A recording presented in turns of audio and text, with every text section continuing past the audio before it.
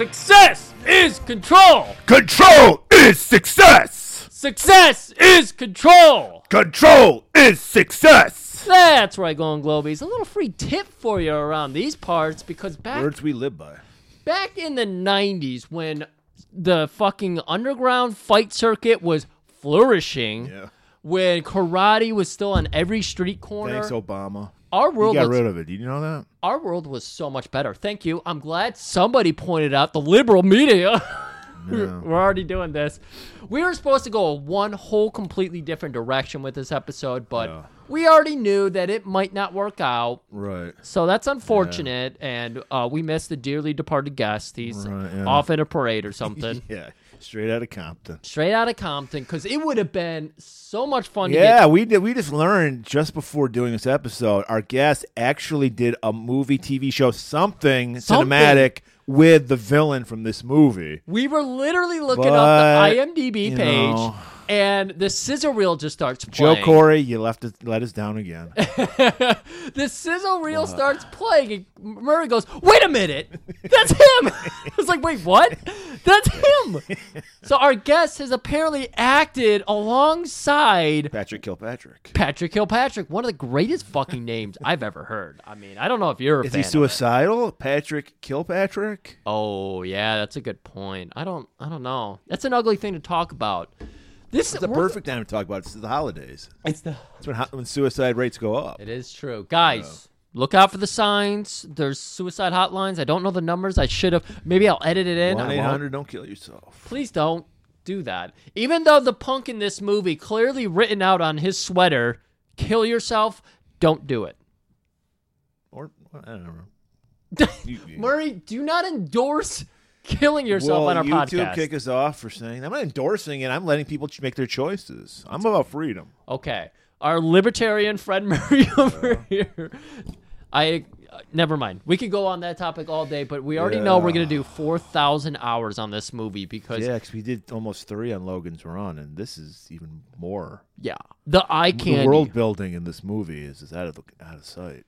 Even if you do not care about a Karate Kid plotline, which... They even reference in this movie? Where do you stand on Karate Kid, that structure for a movie? It's not even... Karate Kid, it's a classic martial arts movie story. Okay. The guy who wants to learn from the master. The master doesn't want to teach him. Then the guy gets the shit kicked out of him by the bad guy. Right. And the teacher relents. Yeah. That's like every fucking Shaw Brothers movie ever made. True. That's true. You're right. Drunken Master. That was the plot of that. Yeah. But this is clearly taking its inspiration from Karate Kid. Question stands. Do you feel like that's a good plot line for a movie, though? Well, I guess so. It's been done 5 million times. Yeah. And, I enjoyed this movie, so... There we go. I guess so. It serves its purpose. Not everything's got to be original. Yeah. There's good ways... Instead of just remaking the movie we remember, talking to you, Jaden Smith, what's his name? Jackie Chan, Kickboxer remake. You can Karate Kid remake. Excuse me. Kickboxer remake had Jean-Claude Van Damme. Yeah, I got my mind on good actors and good, action movies, not shit movies. And this movie definitely belongs in the good camp. Right. See, if we had our guest, he would have all the info I need. So I did no research. I had a busy work week. You're lucky I watched the movie. Yeah. But I don't think this is one of those. I think they're called seasonal productions that we've done previously on the recommendation of our guest who's not here. Like Blood Moon. Yeah. I don't think they were made by the same group. Okay. But it had that feel in that our hero is a total dweeb. Yes. He's a neo-Marxism dweeby, as River Hawk would say, and which was in Blood Moon, and we did another, I think, movie from that company. I just cannot remember. Right yeah, now. I know. College we did. Kickboxer was it? There has to be some connection to College Kickboxer because the villain in this movie was the hero in College Kickboxer, and in the movie theater there was a College Kickboxer movie poster in the background. There was so many, but I think you're right. I think what was the other one you said? College Kickboxer? College Kickboxer. What was the other one you said? I thought College Kickboxer. Blood Moon. Blood Moon. I'm pretty sure in Blood Moon we also saw carefully placed movie posters that we recognized. I saw. Did you notice? Is it the Fight Dojo Black Eagle? We just talked about that. No, we didn't. Yeah, I mentioned it to you, and then I also mentioned that they had White China next to it, which I think is a Cynthia Rothrock movie. I saw a woman on it, so I assume. Okay. Cynthia Rothrock. Look like Cynthia Rothrock. I just assume if you have a woman on the cover in the early '90s, it's got to be Cynthia. Okay. That's my guess. It has that same vibe. It's very. I don't think it has as good an action as Blood Moon had. Agreed. But it has that childlike quality to it. Like, I didn't look at the credit. I think I noticed a kind of an Arab sounding name, and we know from Amir Shervan, Iranians know how to make good bad movies. Yes. So I think this was some kind of Middle Eastern production. Like, I'm gonna show Americans I'm gonna put a mirror up to their face and show them who they are. And those are always the best because they don't know what they have no idea. Yeah. And that makes it good. That's what a good bad movie is, people. It gives us characters like this movie looks real. Like when you go through the high school outside of the main cast, which is 30-year-olds. Yeah, a bunch of 30-year-olds. We're inside of a high school which has the most sprawling, like ripped out industrial complex ever, and that's all Billy Blank's office. That's his whole playground. He lives in the bowels of the school in squalor. Right. In self-exile, in punishment. Right. For the wrong that he's done that we will get to when we get into the movie. Exactly. Billy Blanks. This is our second movie. Shockingly, we've only done 2 now. Yes. Billy Blank's movies. There's a handful more. There's ones people have requested. There's some, and there's a Terminator one. Exactly. We were trying. This is obviously more of a sci-fi month. We went a different direction because of our guests. But hey, whatever. We're still doing it, and this is still a fucking awesome movie, which you can watch on YouTube. And you absolutely should watch it on YouTube. Yeah. I think it was. I don't remember it was the one with Piper. Roddy Piper. I don't remember what it was called. I can't remember. Back in Action, something. It was very generic. Back in Action sounds We did that like 4 years ago. Check it out. It might be. Is that on our YouTube? It might be. It should be, I think. I don't know. But, we've never really explored the oeuvre of Mr. Billy Blanks. How do you feel about Billy Blanks? Both movies we've done, the little bits I've seen of the other movies, because a lot of his movies have been on our radar. And we have. I watched one recently about VR training. Yeah. For assassins. Yes, please. And he's in that. He acts just the way we love our actors. I think that was an Abra recommendation. Yeah, that sounds right. I don't want to give her her due. Yeah. I love that he comes in. He takes things very seriously. He plays the mentor role well. He plays the silly guy. He does it all just how I want an actor to do. But, like you said, he doesn't have the greatest action scenes like Blood Moon. No. Were you well, I don't know, you were a kid when he was making his movie. I was never even aware this guy had a movie career. Yeah, he was first on my radar for that Tybo show. Tybo. I don't even know that those cassettes were in my household.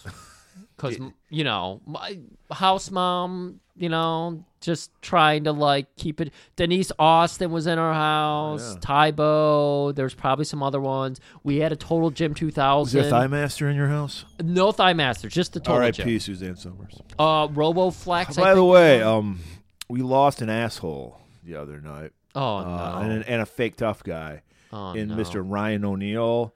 Oh, who the fuck is that? I'll tell you the fuck this guy was. He was the guy, and this ties in with our last episode. He was friends with one Mr. Lee Majors, a genuine tough guy, $6 million man, who was married to Farrah Fawcett in the 70s. Oh! And Lee had to go out of town. It was like a fucking Marcellus Wallace situation. He's like, take my wife out, show her a good time while I'm out. Ryan pulled the fucking slid in, stole Farrah Fawcett away from Lee Majors. That's right.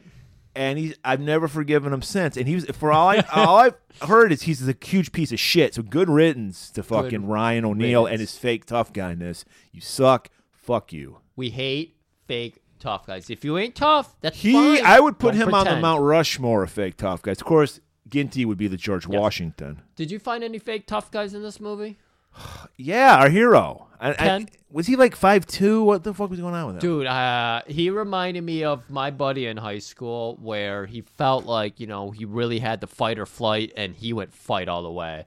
And that's when me and him stopped being friends, was he got a little too serious on it. And he went into his own Ken train in the dojo phase, and I was just like, all right, man, I'm good.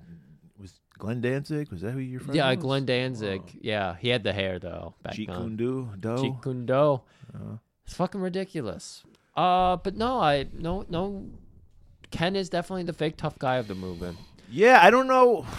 I mean, I think I just alluded to it earlier. The villain is our hero from College Kickboxer, right. Tom. I don't remember the actor's name. I don't really care enough to remember. But you loved him. I loved his hair. His loved hair him. should have gotten its own credit. It's his hair was amazing. acting Yes. better than he was. Yes. Dude, see? He looked like this is the tease you to make you want to watch this movie. His hair was like Bill Murray's in Kingpin. Yes. It was all over the place. You can you could tell his mood by his hair. You can see this picture right now. I'm sorry, you have to have an account on Twitter these days, but you can see, because we went and took the picture with Murray here. We never do this. Just because I was like, I want you to get the shot you want. Yeah. He's got the scowl. He's got the hair all over. So we got probably 12,000 we went through. Like every frame. Yeah, we did. We literally did go frame by frame. And he took a screenshot of all of them. And I'm going to take the rest of the night going Scan. over them. Analysis. Enhance.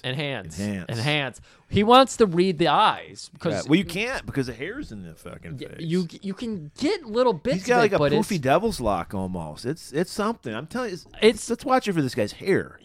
They say the eyes are the mirror. Was it that big in College Kickboxer? What is happening? I don't remember. No, I think he always had it parted to the side or something. But they say the eyes are the mirror to the soul, but he's got all the fragments of hair covering it, so he's got shattered mirrors. He's a shattered man. He's just a teenager going through puberty. Right. But he unfortunately went to the Cobra Kai dojo to learn. Exactly, and that's what this movie's all about. What was it? I know they had a dragon symbol. Was their dojo, did it have a name? Was something dragon? Dude, I did not. They were wearing like the Omnitrix gear or something. Odumax or something. They had their own brand, which is very up to the age. Like that would be all over Instagram and the TikToks. Them doing like roundhouses, apples, and shit off heads. But they had something. I never caught the name. You know, another thing this movie had, and this is what I appreciate. Spirit. Okay, that and I appreciate about these movies is I've lost my train of thought because Griff had to throw Spirit out. I didn't think that would derail you. But oh man, we're in for a long because of their low budget.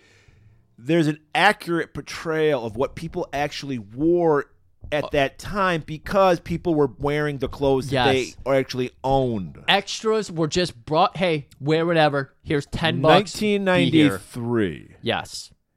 Everybody is swimming in their clothes. It's fucking David Byrne times 10. Champions gear. Everybody, our hero constantly wearing champion gear. Billy Blank's wearing champion gear. The sportswear was I started taking Chicago White Sox, hot as shit. I don't know if people cared about the team, but they cared about the gear. Right. The Big Hurt was on the team. We did look this up. I was like, I'm pretty sure Frank Hurt. Frank Thomas. I can't believe I had to tell you a fucking baseball player. Frank Hurt. That would have been a cool nickname. I don't know if that was. Yeah. But then you had the Bulls, of course. Of course, you got to have the Bulls gear. Dodgers gear. Sharks gear. San Jose. Yeah, well, this takes place in California, so that makes sense. Murray. They were a brand new team at that time. Oh, really? Yeah. Oh, wow. Okay. I didn't realize they were that young. Yeah, it was just like early 90s, I think, okay. when it came out. There's a big one that we've been referencing lately. Did you notice that in there? No. The LA Cobras. Oh, yeah. There was a lot of LA Cobra gear, and I wish I had. I did have it back in the day. I wish I kept it, man. Yeah. What were some other 90s gear? Did you notice any other 93 It was just teams? everything was giant. Everyone was wearing 2 sizes too large clothing. I did spot one kid who was wearing a Bulls hat, and then he was wearing like a giant shirt. So he was doing 2 teams at once. It's called a blood sport. The blood sport, of course. I mean, it didn't have the well, the same most name. accurate is you have the same name, different cities. Exactly. But it's Giants. That team name. But sometimes you can, if you just mix two sports teams, no matter, it could cross over, not even like different sports. Yeah, of course. It counts as a blood sport. That's the blood sport. It's like if I ever had if I have sports hats, I don't have sports shirts, but I could blood sport any day of the week if I just got a sports shirt. Yeah. Sports team shirt. So I loved it, and if you were a child of the 90s, which most of our listeners are... And I don't think so. I think they were all, like, adults like me. Yeah, but would you say that this movie... I graduated a year before this movie was made. This movie did hurt you in some way, right? Seeing all the 90 fits? Or lack of fit, yeah. Yeah, that's a better point. So I was amused by this, because it was a very... it was a non-sexy time to be in your sexual prime, Griff, because everyone's wearing baggy fucking clothes. Yeah? And that distracted you? No, you can't see anything. That's the fucking problem. You would want that distraction? Everyone's just like gigantic fucking clothes. Because in my day, it was I don't care what the guys are wearing, but who wants to watch a girl with mom jeans? Britney Spears was hot, and when I was going through high school, so it was low-waisted jeans. So what do they call that? The whale tail? Yeah, we didn't have that shit. It was the most. Constant. It was just everyone. Well, it was grunge, so everyone was smelly and grimy, and white people with dreadlocks, and it was a horrible time to be alive. Dexter Holland, frontman for The Offspring, is in this movie at one point. I don't remember that. Yeah, he was one of the punks. I'll have to point that out. Yeah. But it was a horrible time to be alive. That's probably why everyone wanted to kill themselves. By the way, no don't Nirvana. kill yourself. Yeah, don't kill According yourself. to Graf, I don't care. No Nirvana shirts in this movie. No, that was the shocking thing. But it was supposed to be an inner city school, even though there was 5 black people in it. Five. Yeah. So maybe this is the world that I know it's on the other coast, but Logan's Run was based here. I guess I grew up in the same kind of world that Ken did in sweet Salinas, Kansas, because we didn't have cliques like movies always have. Yeah. Did you have in your school like the cheerleader clique and the jock clique and the stoner clique? It was never like the movies made it out to be, where it's like, oh my God, are you talking to them? It was never like that, but there definitely was like they gravitated this way and everything. No, I didn't. But there was no hard lines, not at all. No, it's just fucking. I mean, and people say it was so divisive back then. Yeah. Well, there is full-on Nazi representation in this good, movie. right? Representation. Everyone's getting represented. Everybody, and they say new movies are woke. This movie's outside of casting minority characters outside of Gina. This movie is they have white Nazi representation, but then they had one possibly Latina character. I guess, yeah. Because that would be Gina. Yeah. But outside that, it was just white people. Yeah. And Billy Blanks, come on. I'm a little disappointed that Ken's ascent to being a kung fu master didn't go through the punks or the Nazis. Because that's the perfect fodder. That's how accepting we were back then. We were like, hey, you believe in genocide? All right, that's your opinion. That's your opinion. Which is apparently what's happening on college campuses now as we speak. Yeah, that's a good point. We should avoid that and telling people to kill themselves. We should avoid those two topics. We're getting our third strike on YouTube. Just as we're gaining ground. Now, the other thing we need to talk about before we get into this, because this will really, our fans are constantly on the edge of their seats when we talk about fight rings, underground fight clubs, and the audience that attends. And this movie has some of the most interesting diversity in that audience. Right. This is what brings people together. That's why I want to start my own underground fight ring. Because especially now, of all times, we've never been more divided as a country. And you know why? Because Obama got rid of fucking underground fight rings. Said it at the top. And I'm bringing it back. Making it back. Please God, if Trump wins, we'll bring it back. He'll be like coming to our fucking shows. Doesn't he look like a guy that would be in one of these movies? Yeah, no, 100%. And he's got the oversized suits. He fits right into this world. He wears hats like some of the people do, where it just floats on his. He's probably a huge Avedon fan. But yeah, no, you're right. He would fit right into the audience here. He loves UFC and everything, so we loved watching teenage boys. Maybe Baron Trump will compete. I doubt that. But yeah, we got guys in suits. We got working class people. We got high office women working here. This isn't a sausage party. We're used to seeing like we got fringe fucks. We had Murray was like, is that Griff? There is somebody in the audience that you can spot that represents you as a human being in every phase of your life. This movie is a mirror. Yeah, except everybody's clothes were too big. Two sizes too big. That's why I wear more form-fitting clothes now, because the 90s scare me. Yeah. All that. You're looking totally 90s. He's got a flannel shirt on with a stocking cap on and a beard. You're 90s as it gets. It's a beautiful day here, man. I'm excited. Yeah, it's 60 degrees in the middle of December in Michigan. Yeah, it's fucked. Yeah, there's no global warming. Yeah, it's not happening. That might be our third strike right there too. I don't think you could say global warming on YouTube. I don't know what you can. I know you can deny the Holocaust because they're doing that all the time. Or maybe that's Facebook. But Facebook is the really, really troubling one. You just can't put a picture of a dummy blowing up. Yeah, you want to say the Holocaust didn't happen. Free speech. You can't go on to Facebook and say Steve James is one of the greatest actors alive. You can't do that. No. Because he opposed apartheid. Apartheid? How do you say that? Apartheid. Do we have anything else to say? No, about we rambled this for movie? so long. Yeah, this was a ramble. Yeah. We're discombobulated. We're expecting a totally different episode. Yeah, we were going one whole direction. Don't blame me. Blame Griff. Okay. All right. Here we go. Get ready to rumble, people, because there's going to be a showdown. Tonight, there's going to be a showdown. Is that a song? It's a play on Thin Lizzy. Tonight, there's going to be a jailbreak. Yeah, that was a stretch. Okay. All right, see you on the other side of this trailer. From the director of Best of the Best and Best of the Best 2, Showdown. There's a place in this town where kids learn the wrong things. Success is control success. A place where they keep a vicious secret. A place controlled by people who profit from pain. Who wants it?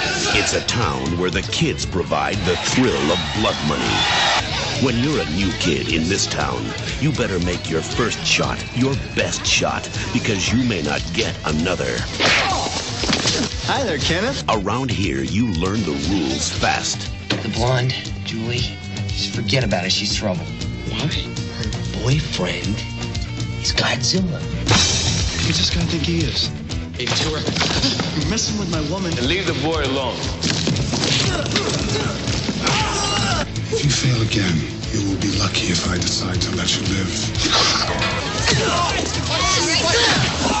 You ain't replacing nobody, Kenny boy. You got that? You gotta learn to protect yourself. And I'm gonna teach you.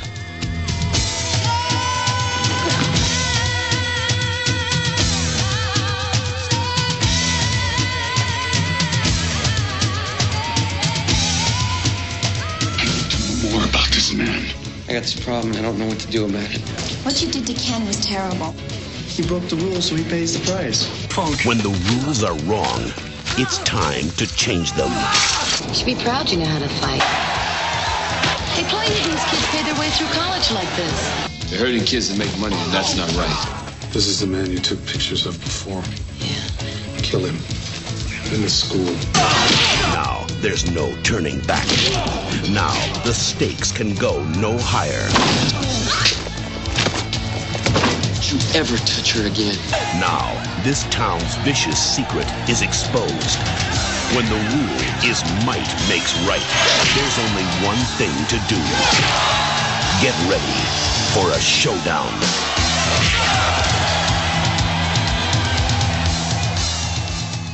They are learning at an ever younger age that violence is not only tolerated, but often expected, and sometimes required.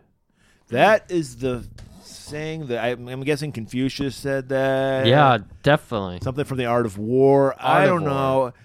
By the way, Showdown, a.k.a. American Karate Tiger. I think that should have been the name they I went love with. that it name. Stands out. Showdown is bland as fuck. I saw somebody. My uncle had this jacket. It was it had a black chest, white sleeves, American flag. Oh my God! Did he hang out with Lee? Yeah. Because we're going to talk about Lee's outfit right in the beginning. Oh my God, that's right. We got to talk. There's so many guys. This is the greatest eye candy movie ever. It's fascinating.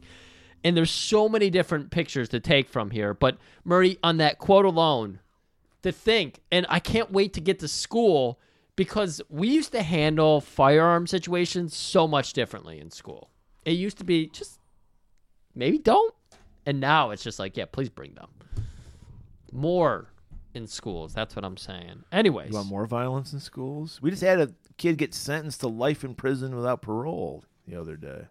But if we had more people, that movie, Run, Hide, Fight, taught us if we just had more guns in the schools, you wouldn't have these situations happening. Right? Isn't that what we learned? Well, I guess it's true. I don't know where to go with these lessons.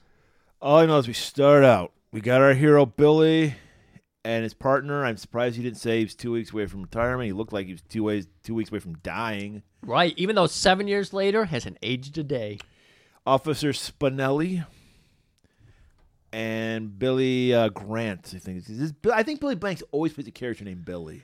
I was worried for a minute here because Ken's actor's name was also Ken. And I was like, are we going to have a thing where everybody just has their normal first name because they could not act otherwise? They kept forgetting to I believe respond. this is the good old days when you had a martial arts movie. You hired a fucking martial artist. Yeah. And I think everybody in this movie has a background in martial arts. There's a character familiar to us, which will probably be familiar to you guys next month when we do his movie.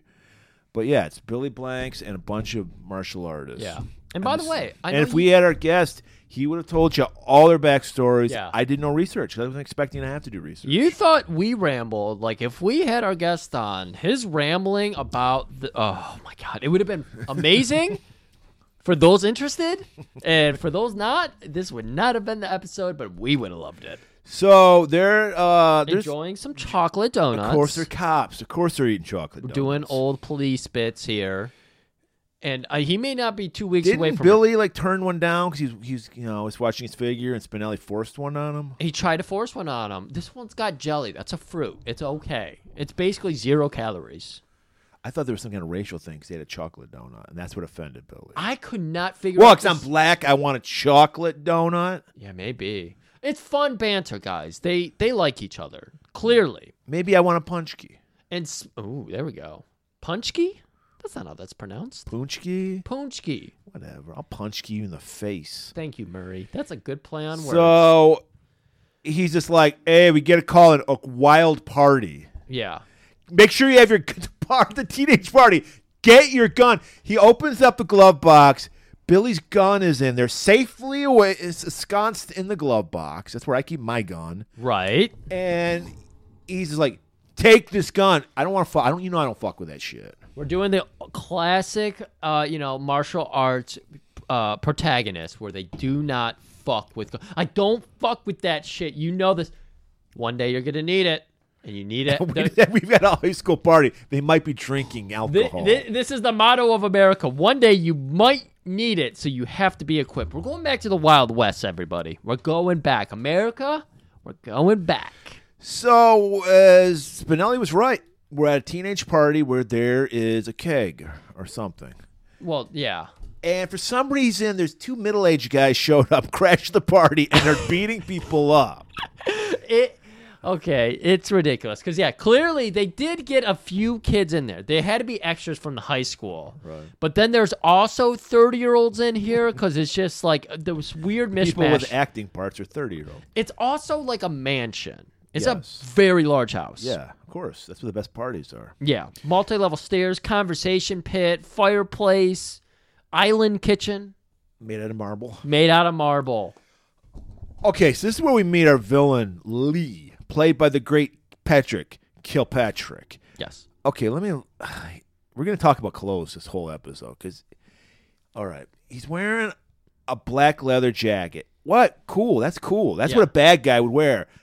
But the sleeves are white with roses painted on them, like wrapping around his arm. What the fuck? What an insult to that cow that had to die for that jacket. You know that was a pussy. Excuse me for that word, everybody. Pussy magnet. Ladies saw that across the room because it's popping. Is that Axl Rose? Yeah, exactly. He had rock star hair in this scene, didn't he? No, he had no hair. He had no hair? His brother. His brother who had. I don't remember his brother's name. But. Yeah, okay. But so like they're literally see right there. They had to take away from the fact that his brother had the rock star hair. He had to do something to one up his brother. Well, he was balding. He couldn't have rock star hair. Yeah, but, exactly. So King Lee had to be at least 45 in this scene. He did. His brother was probably at least 40. Yeah. And they're just beating up kids. Like they're pissed off they were invited to this fucking high school party. Who knows? Yeah. So also, okay, Patrick Kilpatrick. He's got my haircut basically, really short hair, mustache, soul patch. Yes, that's right. Yeah, he's looking good. I remember a lot of the second half of the movie, not this opening scene. Yeah, like the opening scene. And they're giving kids noogies and shit, and doing the typical bully wedgies, wet willies, and one of them's like purple nurples. They're doing it all. One kid has the audacity to say, "Aren't you adults a little weird to be at this party?" And, you know, of course, Lee's get a freak out, like, "What'd you say, you fucking nerd?" Gets him in a headlock, and then we go back outside. Our police Speaking of Guns N' Roses, did you notice the city is Paradise City? That's the city that they're living in. Oh, that's the city? Paradise City. Interesting. And we'll get on the levels of where we are in California. I noticed the grass was very green, and those girls were oh so pretty. Some of them were. Worst song on Appetite for Destruction. I hate Paradise City. But you like the rest of the album. Sweet Child of Mine can fuck off, but the rest of the album's pretty solid, just like hard rock. Where does Sweet Child of Mine I'd rather listen to Sweet Child of Mine than I hate Paradise City. Okay. Fucking hate There that. we go, And everybody. that's the one song they always play. Always. Horrible song. Not in this movie, though. Don't worry, everybody. Yeah. Couldn't afford it. We're outside. Police have arrived. Spinelli's like, "Oh, fuck, man. I'll get the kids outside. You deal with the kids inside." And he's like, "Okay." So we follow Billy, of course, and he notices somebody apparently knows by name, Michael. "Hey, Michael, how's it hanging?" He's trying to talk like the kids do, you know? Because I always said that 93. How's it hanging? He's only in his mid-20s at this point. Billy is. Mid-20s, late 20s. So he's thinking he can get in with these kids, be a little cool. How's it hanging? Or no, that's what Michael says to him. Michael says to Billy, "How's it hanging?" And very awkwardly, Billy asks him, "What do you mean?" Was that a dick joke? Yeah, well, that's how it hanging. Yeah, what do you think? What do you think it's hanging? Oh, do you think maybe he took it because he's a black man as a lynching joke? Oh, that might have been it too. There was a misunderstanding, man. We are in the high finance suburbs of Paradise City. So the kid was just talking about his dick. He was, he's like most white guys. He's obsessed with big black dicks, right? And Billy took it wrong, right? And thought he was like making a lynching joke, right? But this is how violence starts. Just misunderstandings, right? People. Misunderstandings. But Billy at this time swallows it and just moves on. Right? Got a job to do. Yeah. So he heads inside, and that's where he breaks in on the scene we just set up. Lee's got the kid in the headlock, and he's fucking giving him noogies. His brother's down on his feet, or down on his knees, purple nurpling him and shit. Abusing those nipples. It's a rough fucking scene, everybody. Hey, stop that. What do you mean? What are you going to do about it, cop? And then there's a struggle. Pig. Lots. They were throwing the PIG around. It's the notorious PIG. It's funny because pig was thrown out a lot of. Nobody says it anymore at all. That's such a '60s way about, but '60s it lasted in the '90s. Yes, we called cops pigs even in the '90s. I think recently I heard a retired cop, go on like Fox News, go, "They're calling us pigs out here on the streets, I'm glad man." It's coming back. So there's a struggle because I guess he's like Lee is not respecting his authority. So he goes to break it up, and then Rockstar Hair Brother goes, "Hey, leave my brother alone." And then does he go for Billy's gun? I don't remember how the gun comes. Because Billy wouldn't pull out his gun, would he? So Billy goes straight for Lee because he's got the kid in a headlock, and he doesn't listen to commands, so he's like, okay, I got to break this up. That's my job. I'm trying to keep the peace. I'm not trying to do anything else. We can see that in Billy's intent here.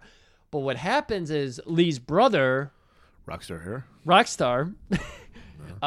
He comes up from behind and grabs the gun. Okay. And that wouldn't have happened if Billy had not listened to Spinelli. Exactly. Or if he actually buttoned his holster. Well, he didn't do that. So he's able to easily... Used to it. Exactly.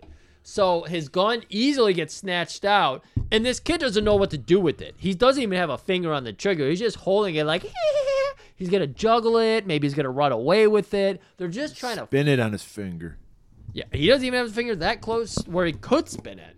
But, of course, he's panicked. He's surrounded by, all these fucking crazy kids and everything that are drunk, possibly high, possibly on crack cocaine.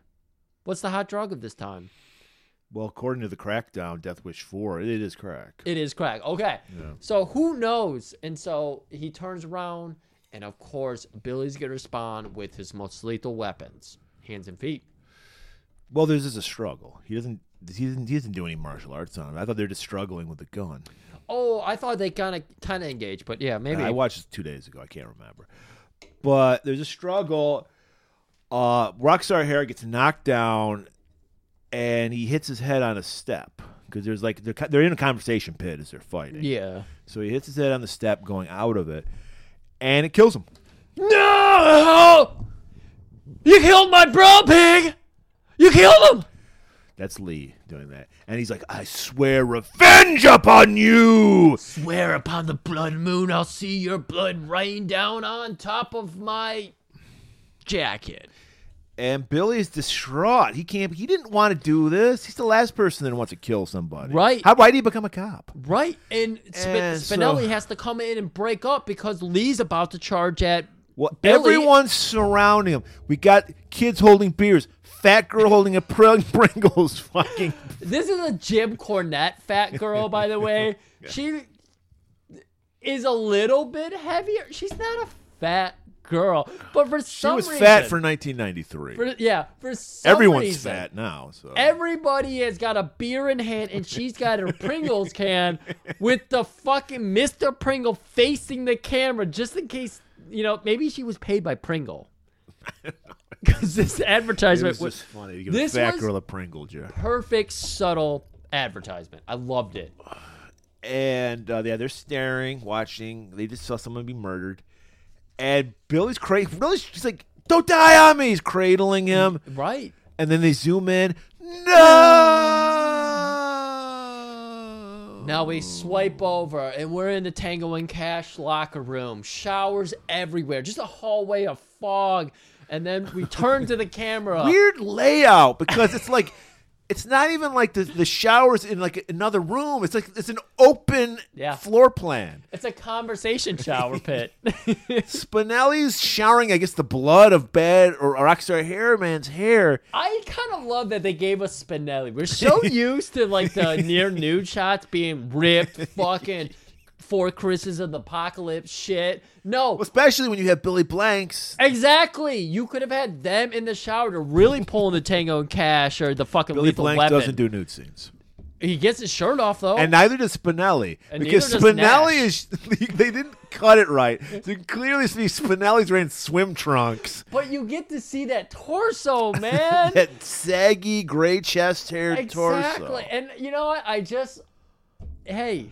I love all kinds of, just real bodies in there. I don't. Give me some beautiful bodies. Get this fucking real body out there. I can see it. You know what? I can look out the mirrors. I look out the mirror. Look out the window and see a beautiful, regular body.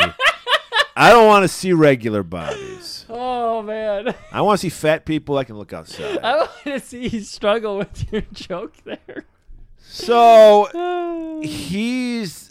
Billy's ready to turn it in. He's handing his pantaloons over. He doesn't hand in the gun and badge because he doesn't use them. He gives him his uniform. I can't do it anymore. Did you notice? That's a great play on what we always say, gun and badge. Yeah. No, pants and belt.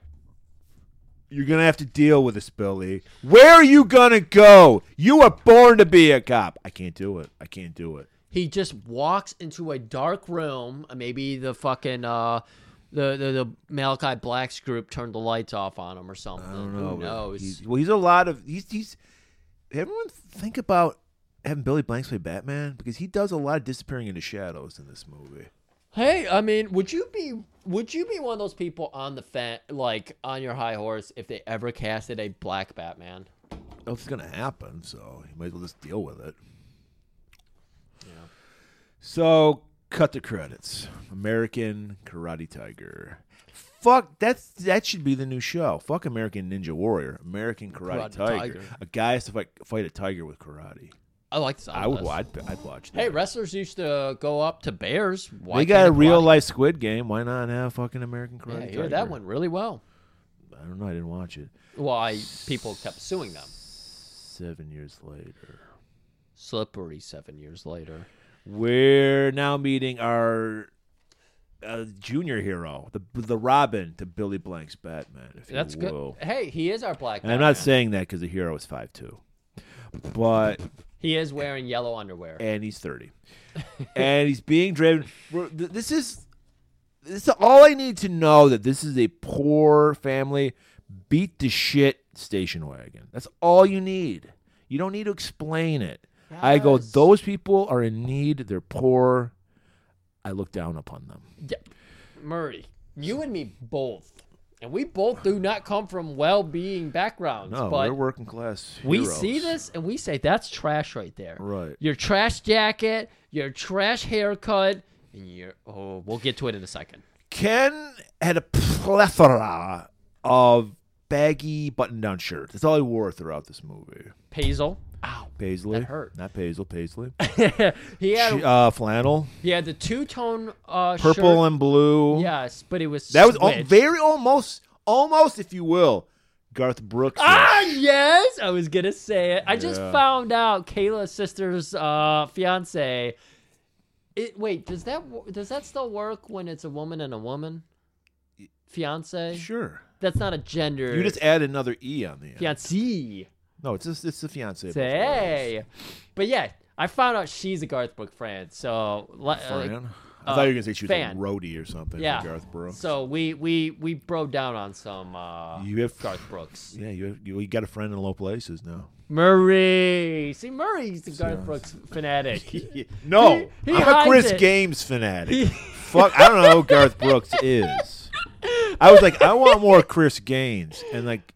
You guys weren't ready for it. I hope this is the content people like to hear about Murray, his punk lifestyle, but also I don't have a punk lifestyle. He's got a soft spot for Chris Gaines. Well, I love guy with a soul patch. You do have a soul patch these days. Yep. That's what people need to know, is Murray has grown out a soul patch. Oh, I want to look like Lee. That's right. You got the hair. I just need the mustache. I look like. I need the scar too. Did he have the scar in the beginning? No, he did not. How did he Billy? Get it? I was like, did I misremember something? Did Billy kick him in the face and give him the scar? This movie had to be 3.5 hours long before the studio cut started happening, because there is so much that is not explained, including Lee's soon-to-be scar. Yeah, it's across his eye. But anyways, we're back at high school. Mom's dropping off son. They're new in town. They're straight from Kansas. Mom is much like our economy now. It's in the shits. Yeah.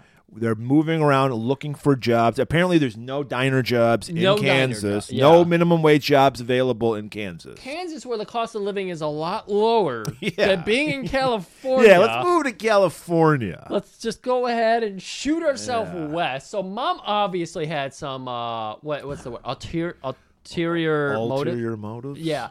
Well, the porn industry is in California. Maybe MILFs weren't big back in the She did 90s. work all night long. So who maybe, knows? Well, maybe we assumed she worked at a diner. Maybe it was a porno scenario where she worked at a diner in the porn. Her outfits were weird. And Murray, what did I point out to you about the set dressing of their kitchen?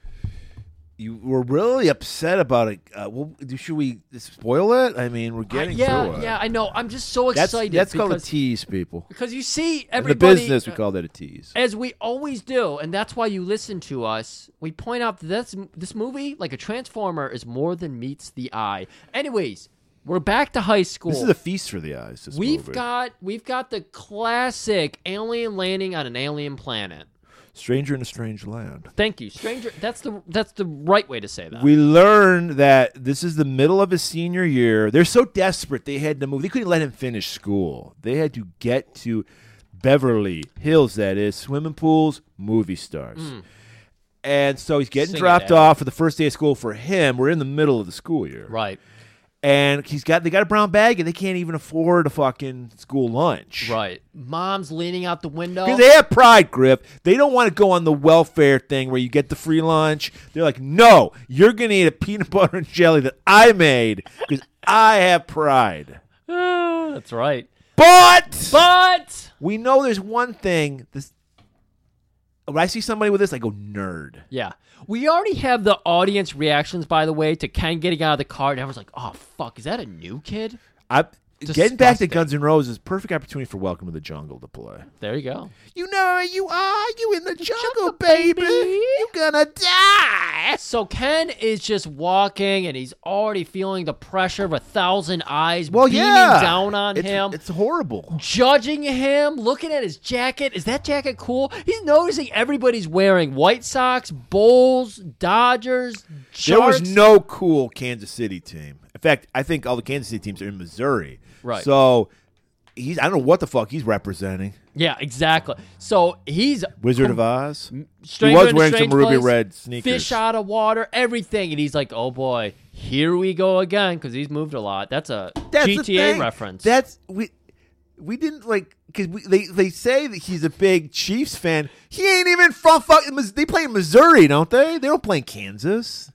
Don't they play in the Kansas City, Missouri? Yeah. So it's much like the fucking Jean-Claude Giants on Giants. Oh my God, you're right. They got it wrong.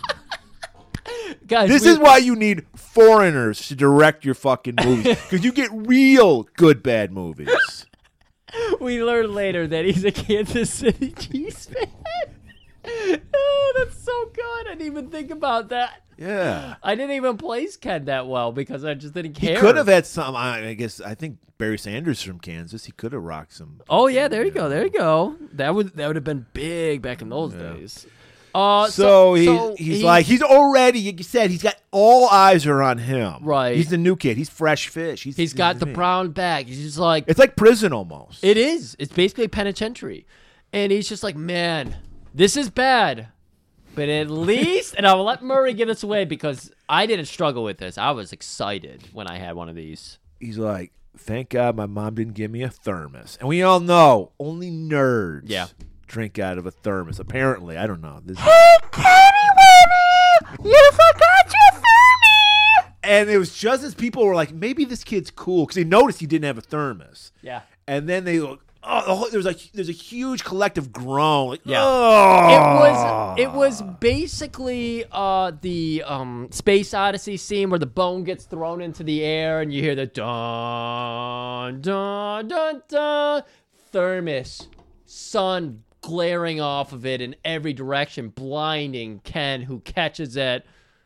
Thanks, Mom. Am I going to get a kissy-wissy from my little boy? My little Kenny Winnie?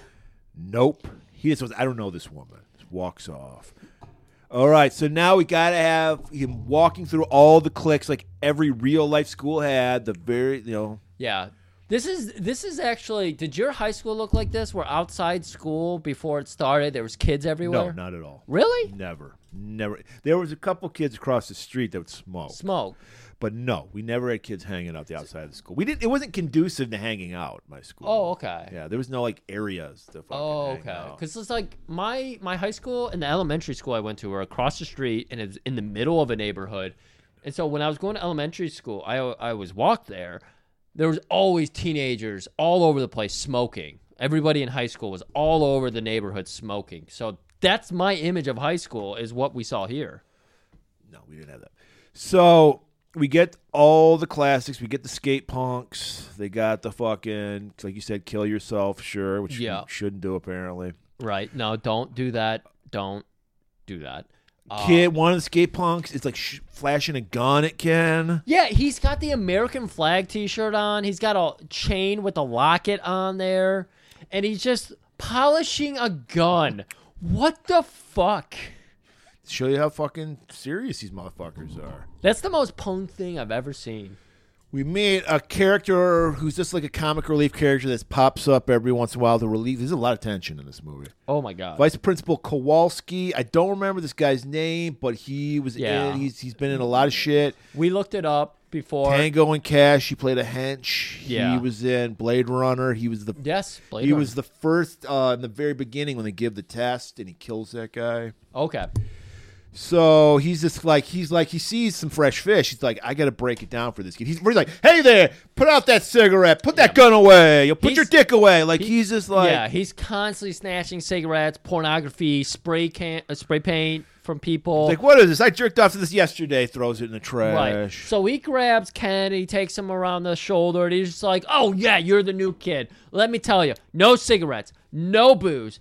Are you into sex? Are you a big freak? Do you like toast? This is a a safe sex zone. That's how we know we're in Beverly Hills. It's a safe sex zone. Yeah. Because Officer, whatever his character's name was, I don't even remember. Amazing.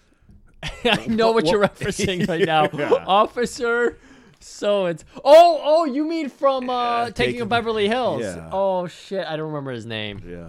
That character sucked. Ed something. Ed. Yeah. Yes, that's all I remember.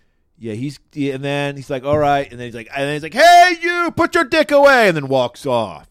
And then he goes inside the school building. Right. We get the nice T intersection. We get the overhead, big crowd, and we see Ken walk right to the middle of that T intersection, and a circle forms because one kid is getting ready to play a little prank ski on the new kid.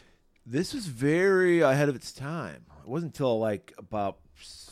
When did Columbine happen? 6 years? Oh, wow. What the fuck are you leading up to? He throws a firecracker, and apparently fucking Ken run, hid, and fought because he was gunfire! He dives on, everybody get out! So he apparently in Kansas was ahead of its time because there's a lot of fucking school shootings, apparently. You know, Murray, I didn't know where you were going with that one, but you're right. It looked like he had PTSD. Yes, you are dead on right about that. Why was he so freaked out about that? Why was he so ready to get everybody prepared? That's very interesting. Yeah. Dylan Klebold apparently had I feel like our guest would have had transferred a lot. to Columbine after going to Kansas. I feel like our guest would have known everything about the background of this scene, but he's not here. And then he gets up and he spots the girl of his dreams, Mrs. Dreamweaver. No, Mrs. What the fuck is his name? Dodgeball guy. Oh my Ben God. Stiller. Ben Stiller? Ben Stiller's wife. That is her. Yeah. I was like, holy shit, this looks like that lady that's married to Ben Stiller. It's you. I think they're divorced now, but yeah. Probably most famous playing Marsha Brady in the Brady Bunch movie. She did? Yeah. Christine something or other. Her character's name is Julie, though. And she is the fucking girlfriend of the school bully Tom. Yep, that's what we're about to learn. Played by, I don't know what his character's name was from College Kickboxer. The hero from College Kickboxer. Yeah. What did you prefer him as a villain or as a hero? Murray, you know I don't remember him as a hero. I remember really enjoying College Kickboxer. Everybody, this is more advancement. Go listen to our episode on College Kickboxer. Very fun movie. Very educational. It's got college in the name. And a very good episode. Now we're going back a grade, so obviously this is the prequel to that movie. Do you think they're the same character? Do you yes. think? Because he did learn a lesson.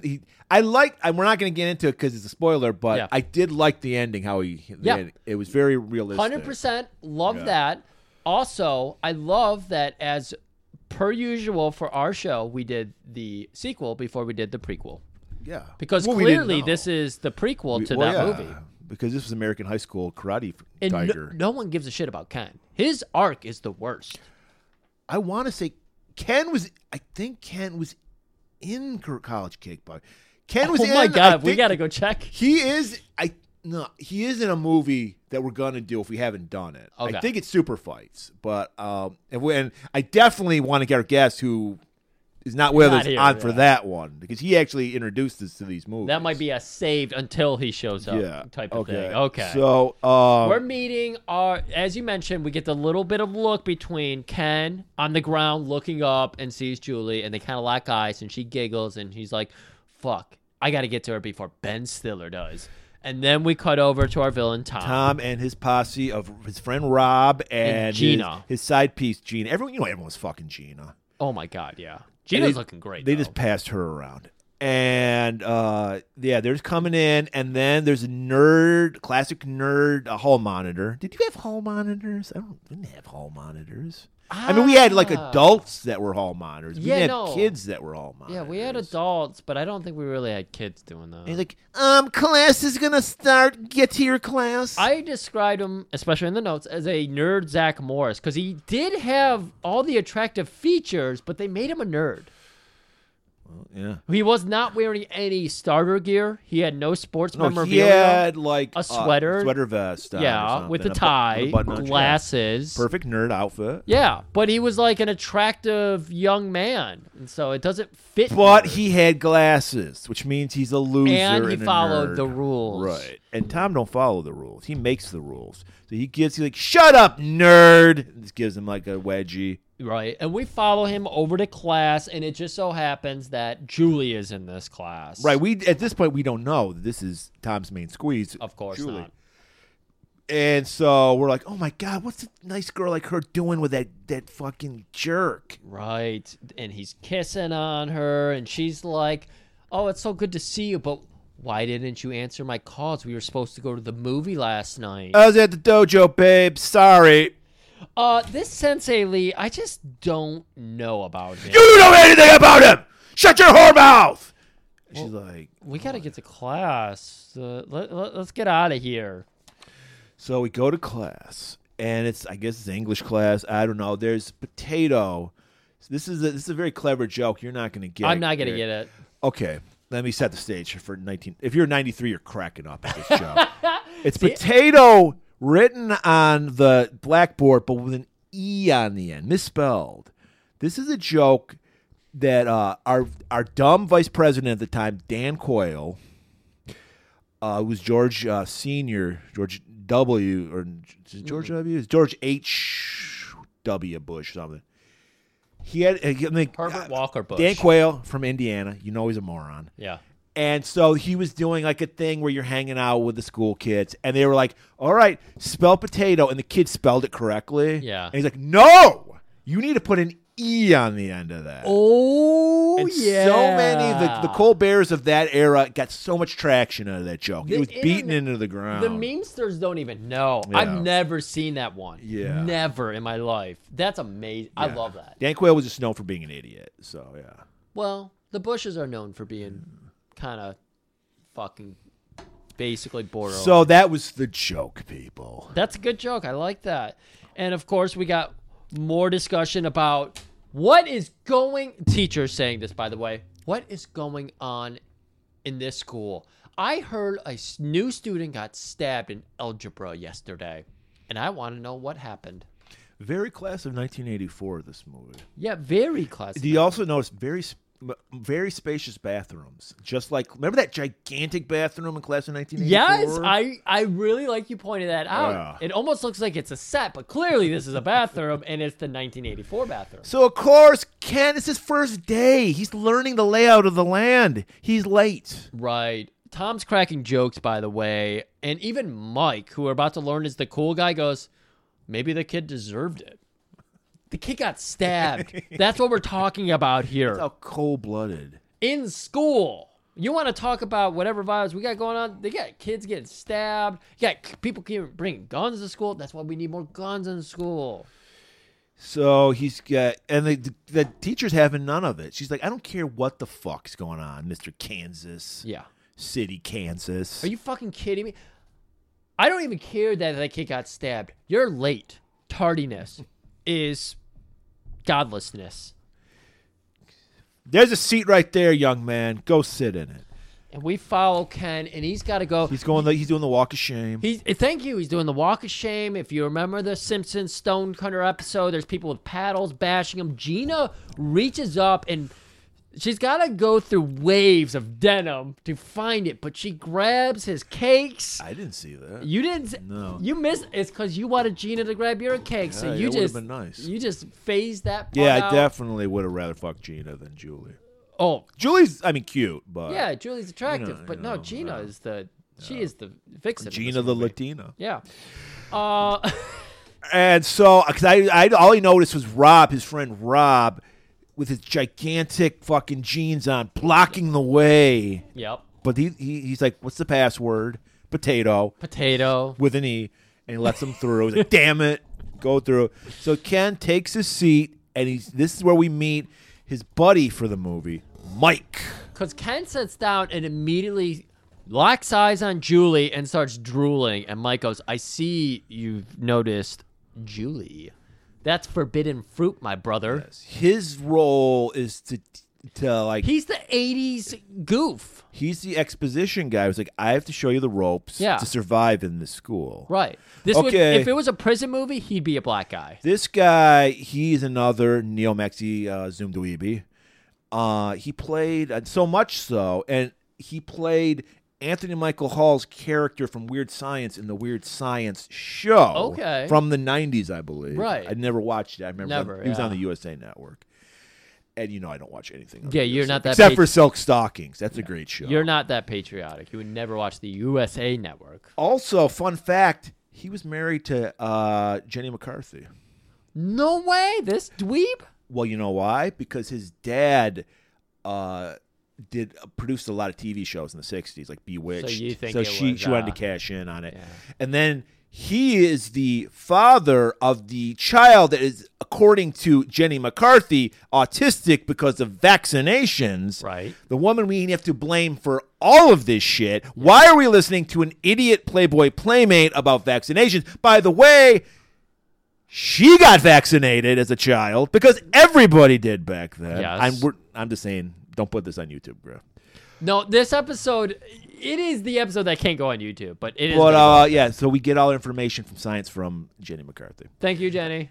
And we have this guy halfway to blame because he inseminated her mother's seed, as we learned from last week on Logan's Run. That should be the real bride or a Child of Chucky movie, So he's your classic dork nerd comic relief character. Yeah, he was an 80s character to me. Well, yeah, he's over the top. His clothes mismatched. He's all over the place. He's wearing playing rain jackets. fucking Anthony Michael Hall's character from Breakfast Club. Okay, that's what I was thinking. Like I said, Neo Maxi's Zoom dweeby. And of course, he's got to tell him, whoa, Julie's off limits. He's the nerd that thinks he's cool. That's his character. So he's got the fucking. Speaking of fucking Dylan Klebold, he's got the fucking trench on. He's got the fucking baggy clothes on. He's got the tactical gear on. And he's got the fucking John Lennon circle shades with eyeball holograms on them. That's right. Because that's his way of sleeping in class. He's like, see, I got it covered.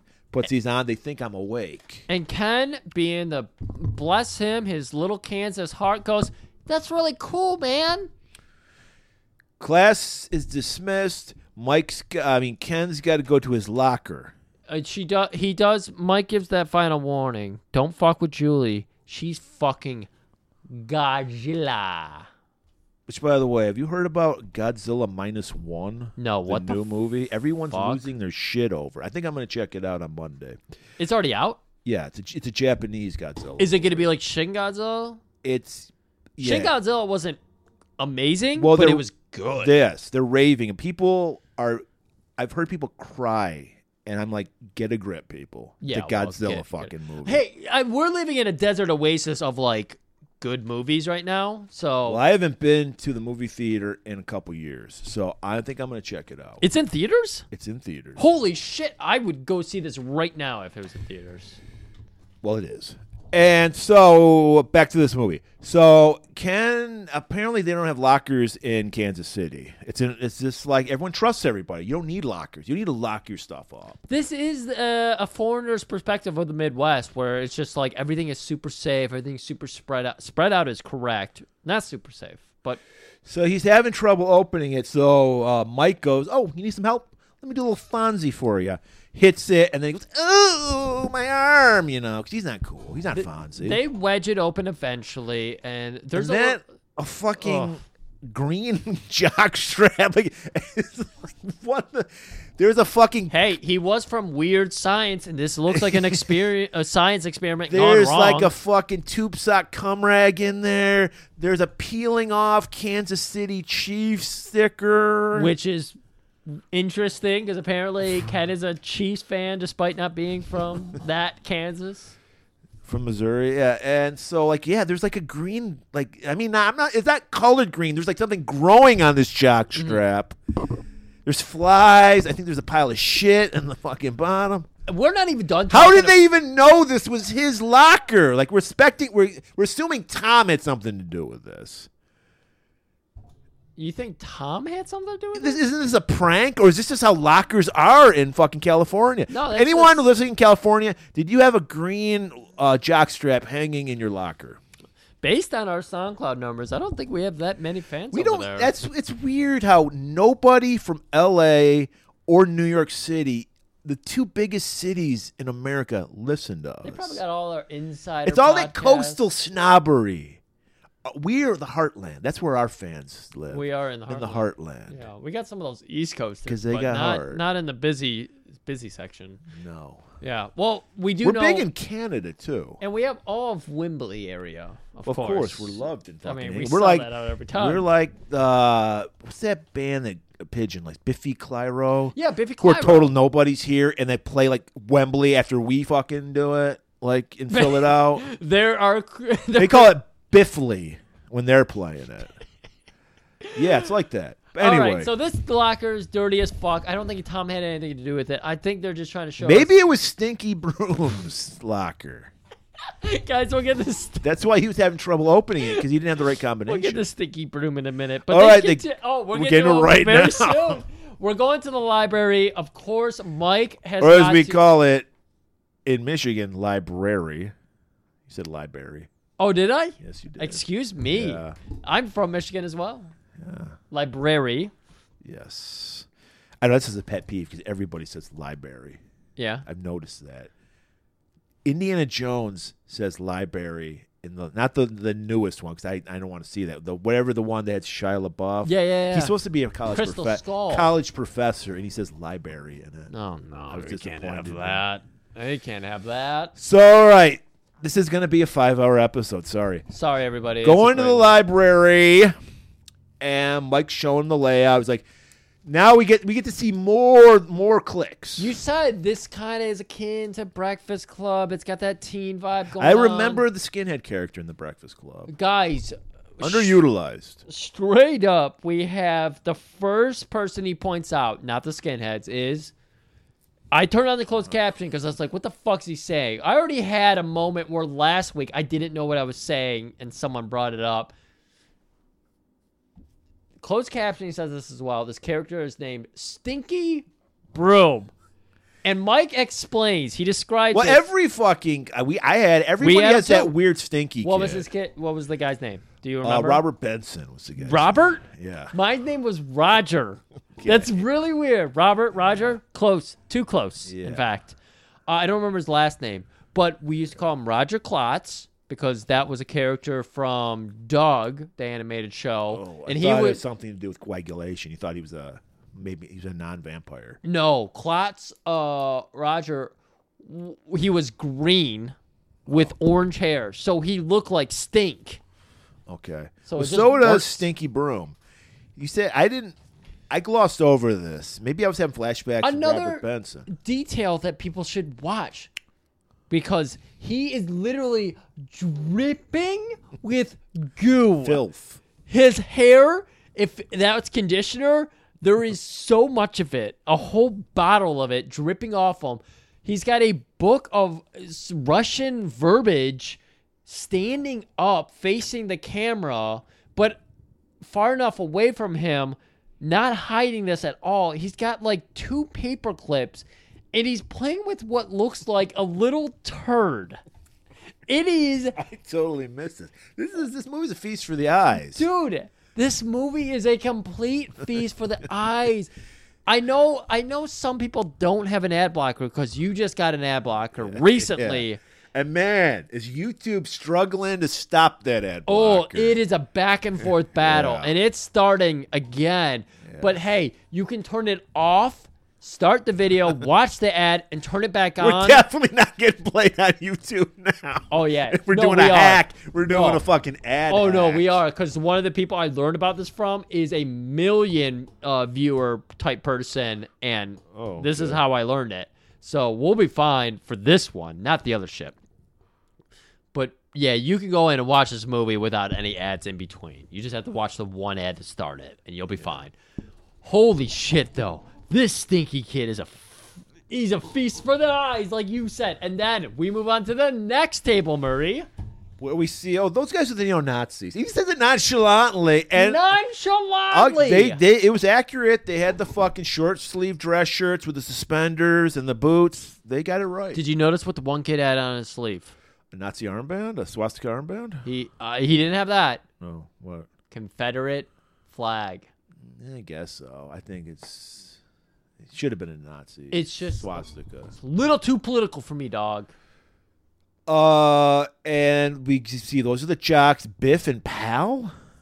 Yeah, Biff and Pal, and they're not in leather jackets.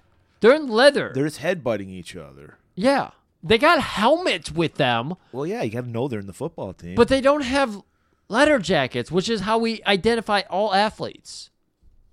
I don't know. And then there's the lovely Julie. And Ken's like, there's Julie, my love. Hey, man, don't you go over there. This is Mike saying this. She's fucking Godzilla.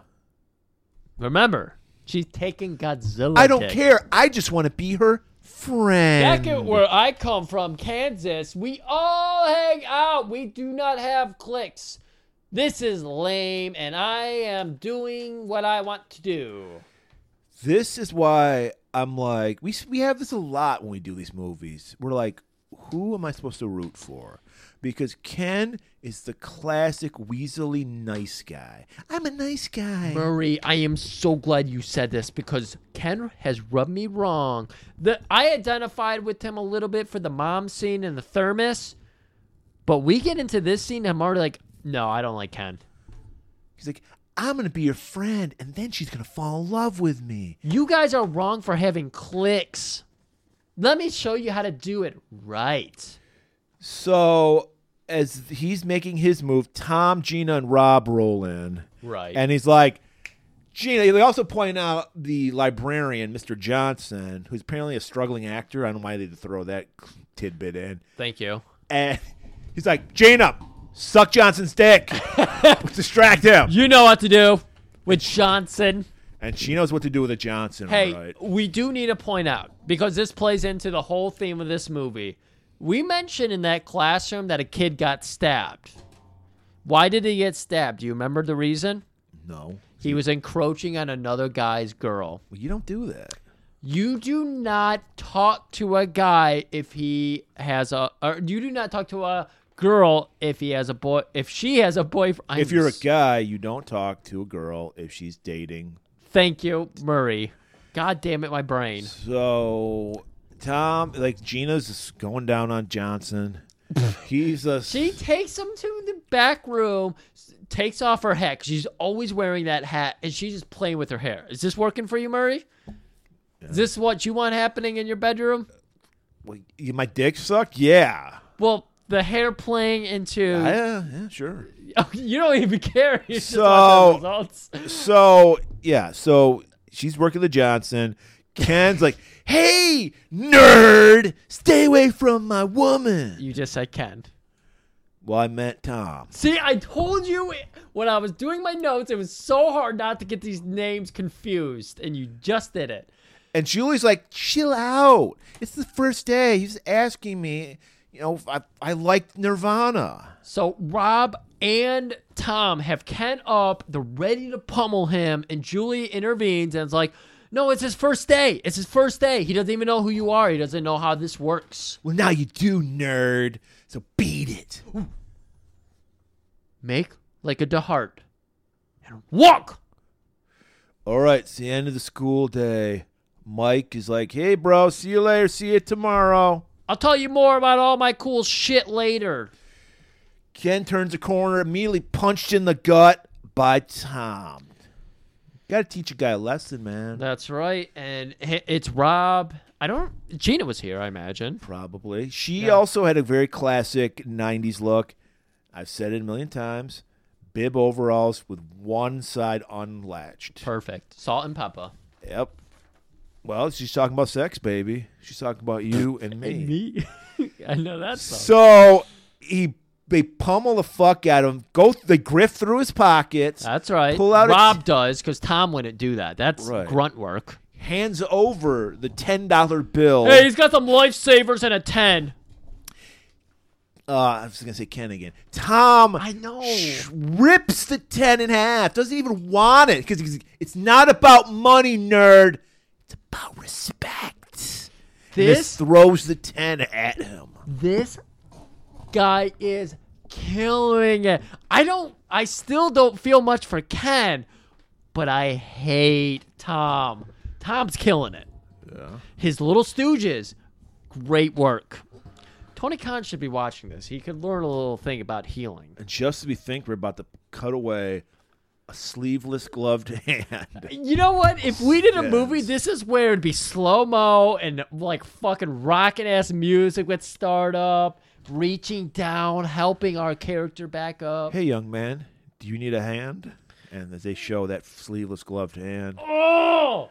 It's fucking Billy. This is where Billy's been for the last 7 years. Oh, my God. We start pulling. Atoning for his sins. We start pulling out. He's got worker boots on because he's a working man. He's a janitor, school janitor. He's a school janitor. You see the coverall pants. Baggy as fuck. We're working up. He's crouched. Weren't they? I think everybody tucked their pants into their boots or shoes. Boot tuck pant? Yeah, maybe. I think he did. We're working our way up. He's crouched over to help him up, and we see dangling out of his back pocket purple bandana.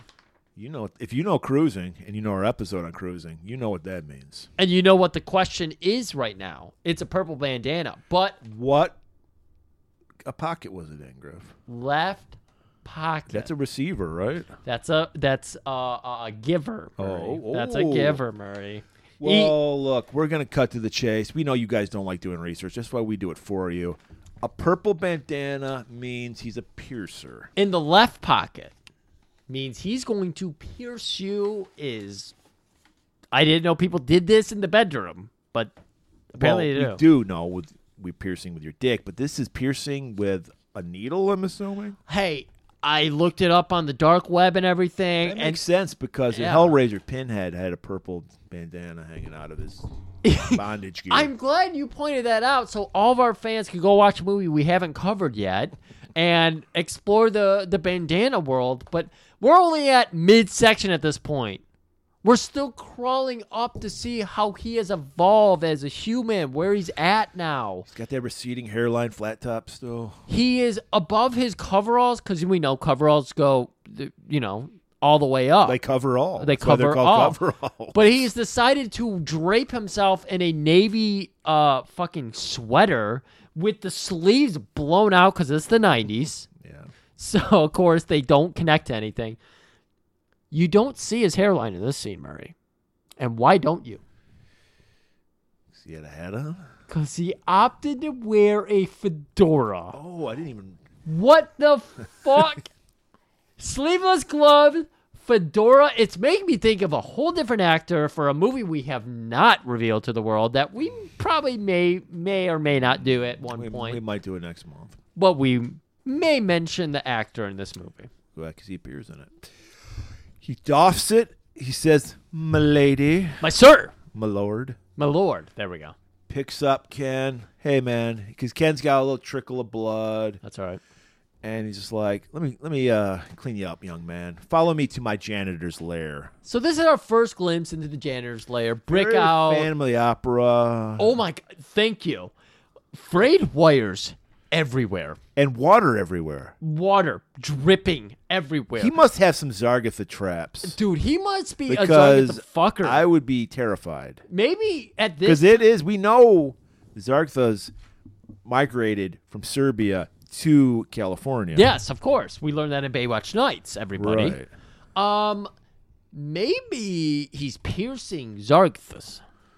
Maybe he's one in one. I think there's a fucking porn subgenre about that. Piercing Hey, Zargathas. Rule 34. It has now happened. And yes, me and Murray did direct it. By the time you're hearing this episode, we already went and filmed it. So they're getting to know. He's like, tell me about your life, young man. Well, I'm from Kansas. Whoa.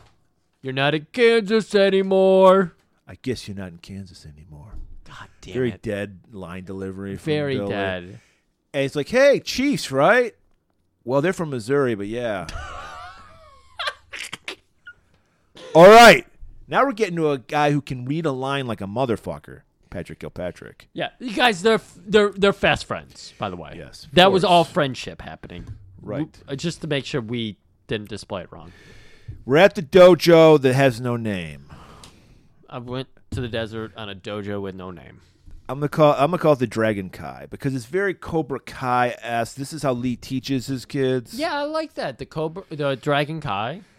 And Lee Kai. They're just sitting down on the mat, basking in the glory of Lee. He is teaching his philosophy. You may have remembered this from the opening scene. Or is that later? No, this is right now. Okay. He is saying, he's like, we need to control. We need to dominate because success is control. Control is success. And it's like a fucking Scientology. They're eating it up. They're reheating it back to him. Who do we see in the front row? Star pupil, Tom. Tom, Gina, Rob, mulleted 40-year-old man, bald 50-year-old man. Yeah. So we're learning that Tom is his star pupil, much like Johnny from the Karate Kid. And he's like, bring me his opponents. Good time. Who do you like? Could you do this? Do you like Lee better than the villain of, I can't remember, Cobra Kai's, Cobra Kai's villain? Yes, I do like Lee better. Lee is villain attitude. Better look. So good. And he's like, bring me Tom's opponent. Because I guess, do they even, is there a tournament coming up? I mean, apparently there's no tournaments. They just fight in an underground fight ring. Right. We're about to learn that there is an underground fight ring that's about to break out here. And Lee, for whatever reason, wants to soften him up because this is some Griff action. This is betting territory. So I guess he wants to soften the guy up. But then it sounds like he picks him. It sounds like he picks him out of randomly. He goes, "I'll take the pretty one."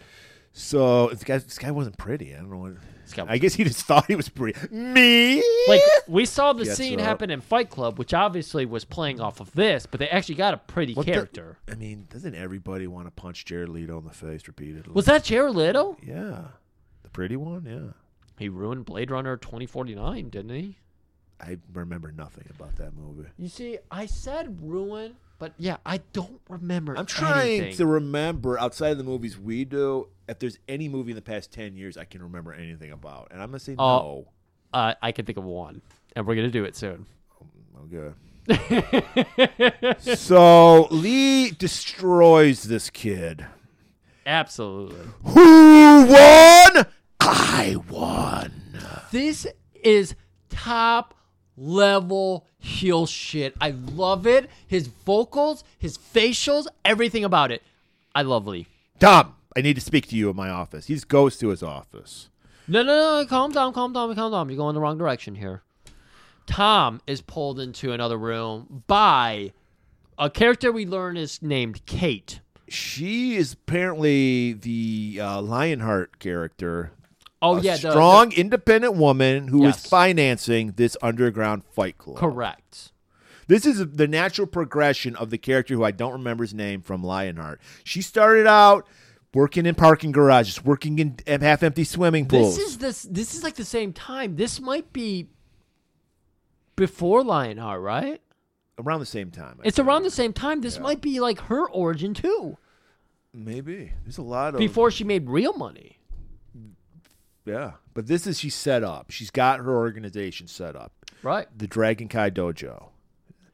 And she's like, Tom, come with me.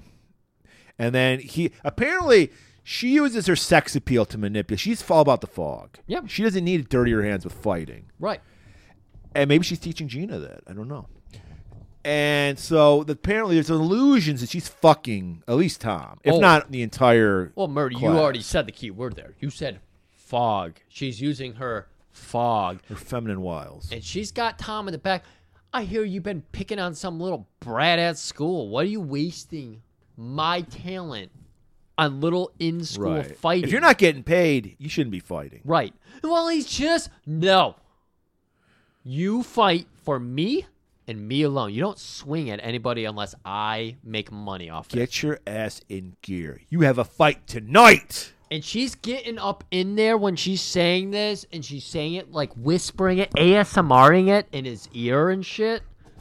Blowing in his ear. So we're just getting like the profile, and you can see his pants just whoop. They actually made that sound effect. Yeah, I'm sorry. I'm not gonna slide fucking whistle. Yeah, I'm not gonna add the slide whistle because people, whenever I do, and then there was a little. There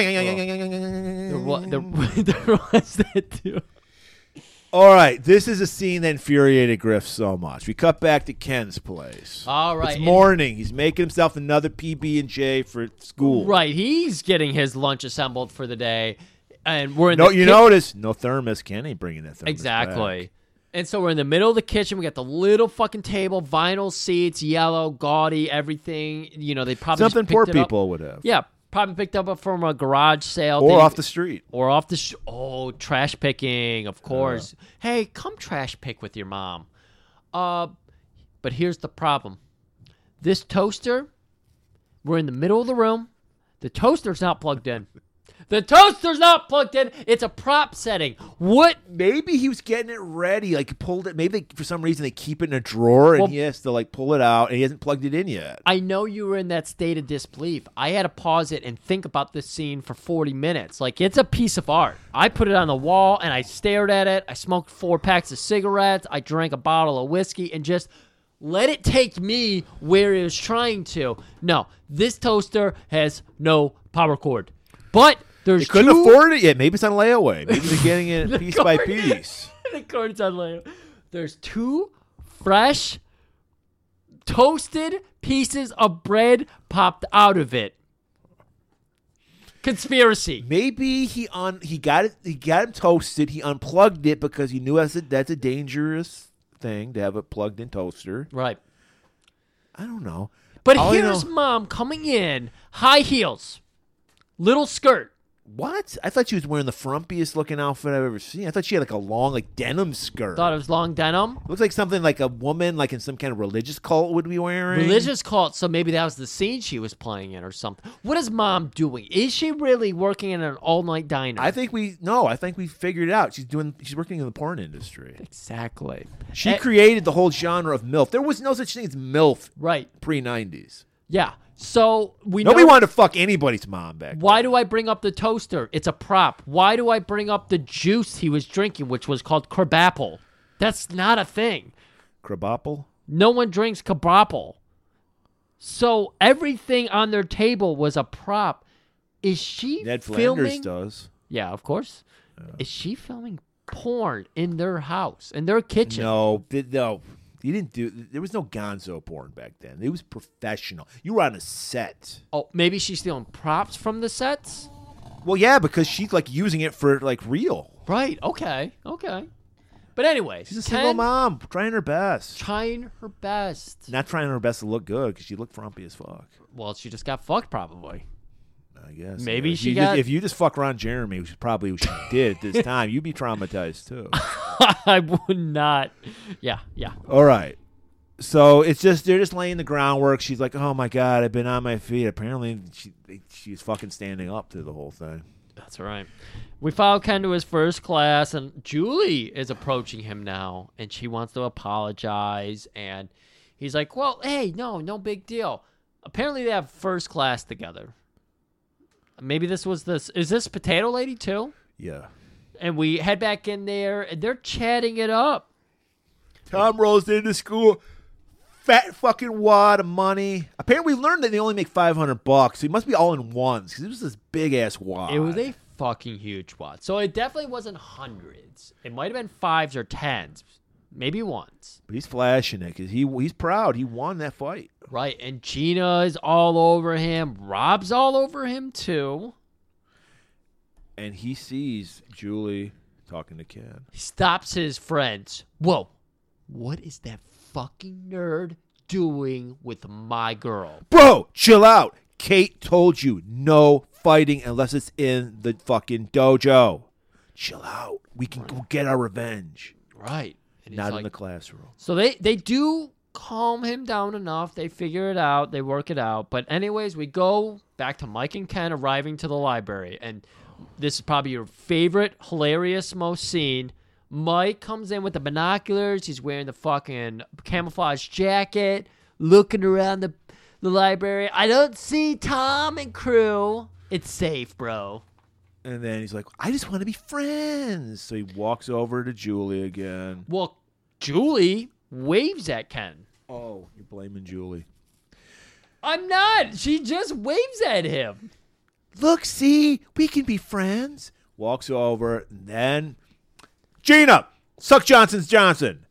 It's a Tom. It's a replay of the first library scene. Library. So, but this time Ken's smart enough to run away. Right. They give chase. So we're running. I'm sorry, Murray. All over the school. In, out, up, down. And we end up in an empty gymnasium. Doesn't look like they've used this in forever. The lights are off. And he gets caught because the doors are locked. So he's trapped like a rat. Rob and Tom are slowly moving in. Rob. And he's just like, look, I just want to be friends. Let me explain. Look, nerd. This is my explanation. Shows his fist. That's right. So they're closing in when suddenly emerging from the shadows, a janitor with a sideways hat and his mop. Step up. Hey, I just cleaned those floors, boys. If you're going to fucking scuff them, I'm going to scuff your face. And they're like, fuck you, janitor. They take a swing at the janitor. So the janitor just defends himself. He mops them up. Thank you, Murray. And they run away. He's like Batman. He disappears in the shadows. Yeah, because Ken goes, Billy, thank you. And Billy realizes, because of course he had that interaction 7 years ago where he broke a kid's neck on a staircase. Where he's like, oh my God, I just did it again. I beat up a teenager that's 40 actually in real life. Disappears. All the students run in the gym. Oh my God, Ken beat the fuck out of Tom. Holy shit! Holy shit! Somebody pisses on Tom. They don't respect him at all anymore. No, they don't. Ruled the school. Yeah, exactly. That's how it always happens in these movies. And Ken's like, well, not really. I mean, it was this guy. Mike's like, shut up, shut up. So we actually follow Tom out of this situation. And he's going about, and he's, school's getting out. All the kids are all over the place. And a nerd in a fucking LA Dodgers cap goes, hey, here you're a dickhole now, Ken. Or, see, I did it. Tom. And we do this weird shot where Tom rears back to punch him. And then we cut to another frame of just a random fist punching this Dodgers cap in the head. And he's like, shut up, nerd. So Mike is like, Ken tells Mike, no, it wasn't me. It was Billy the janitor. The janitor? What? We have a kung fu janitor? Are you kidding me? We got to meet this guy. So they, Ken is absolutely in he doesn't know what to think they're about thinking, where would a janitor live? Not in an apartment, not in a house, in the bowels of the school. But no, the point I was trying to get to is Ken is like, he didn't help me. It's awesome that we have a kung fu janitor, but he's probably made things worse for me. Because the subterfuge here is that they don't think Billy beat the shit out of him. They think Ken beat the shit out of him, which is going to get Tom even angrier at Ken. All right, now we cut to my favorite scene. We have Kate. We're back at the dojo, Dragon Kai Dojo. Kate is arranging another match for Tom, and she sees he's already been fucked up. She's like, what'd I tell you about that? You fight for me. You fight for money. Take that headgear off, and she sees that he's all bruised up. Lee wants to see you. Yeah, I can't handle this. We're going to go talk to Lee about you. It looks like you got your the fucking ass beat. What the fuck? We go to Lee's office. Did he have a... Am I remembering wrong? Was there an open fire for a place in this? You know what, Murray? I did not notice that. I think he was staring into a fire. He had a lot of things happening. Again. No. No, what it was? Shrine to Rockstar Hair brother. He had in his office. He had a shrine to his brother, right. Rockstar Hair. I was gonna say there was a shrine to somebody. Axes crossed. Right. There was he scalped his brother, and he had his Rockstar Hair on like a wig, like head. Guys, greatest eye candy movie we've done in a while. So Lee has his back. He's looking at the shrine. His back is to Tom, and then Tom's just about to like give his. He's on his wait. No. Tom is about to give his explanation, and like literally, the hand just goes up. Talk to the hand because the face ain't listening. This is 90s after all. And immediately, Tom knows his place. Goes right down to his knees. He does He does behind the back hand gesture, and then he flattens it and lowers it.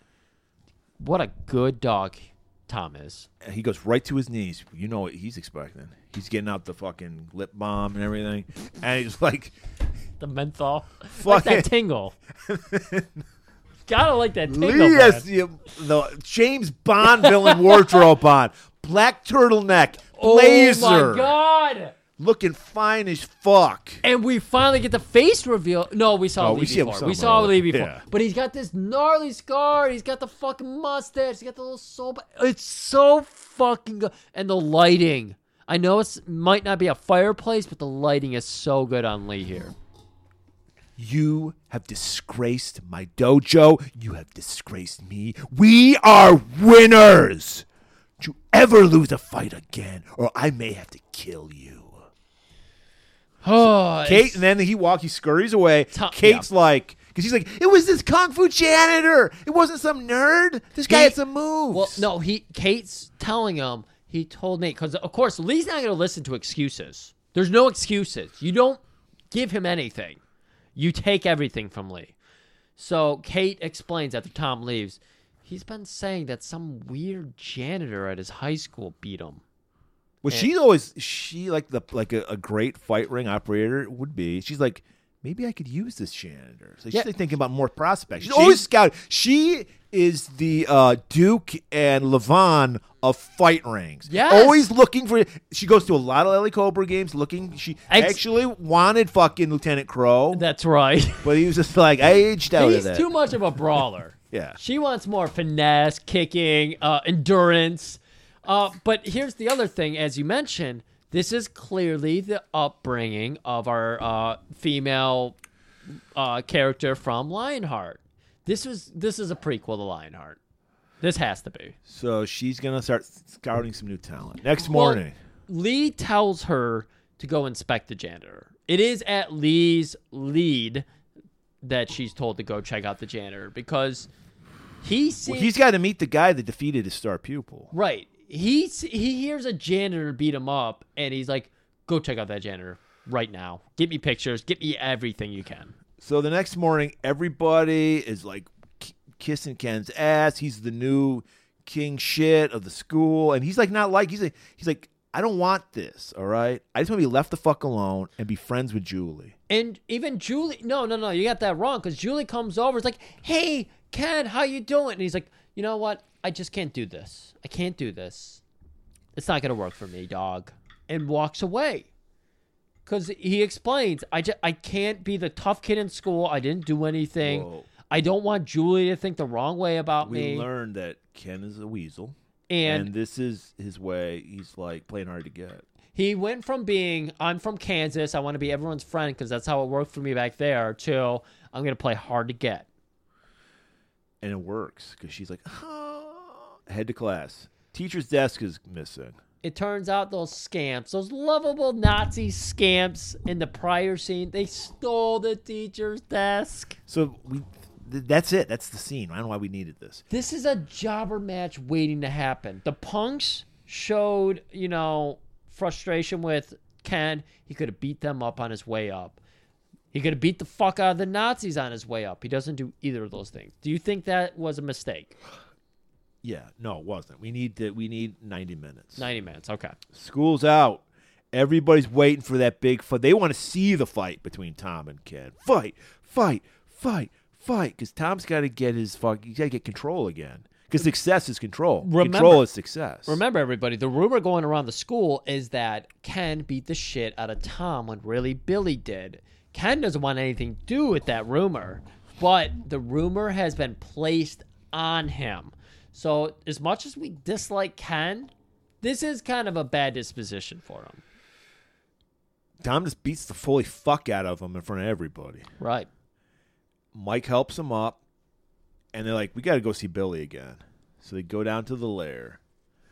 Ken is like, gosh darn it, this isn't like Kansas. I don't want to be like, I just want to have a friend. And like Billy's like, look, you need to learn how to protect yourself. Right. Ken does tell Billy, this is your fault. You beating up, Tom and Rob did this to me. Billy owns up to it. He's like, yeah, I'm sorry about that. But here's the thing. You're a pussy. You need to learn how to fight for yourself. Oh, right, let's do it, because Ken's into it. All right. This is where we get the fucking Karate Kid illusions. We see Ken mopping up a fucking bathroom, scrubbing toilets, and he's like, hey, this is all like that wax on, wax off shit. No, this is about doing my job for me. This is about humility. And you're going to do the urinals next, because this is fucking grunt work, bitch. See ya. See ya.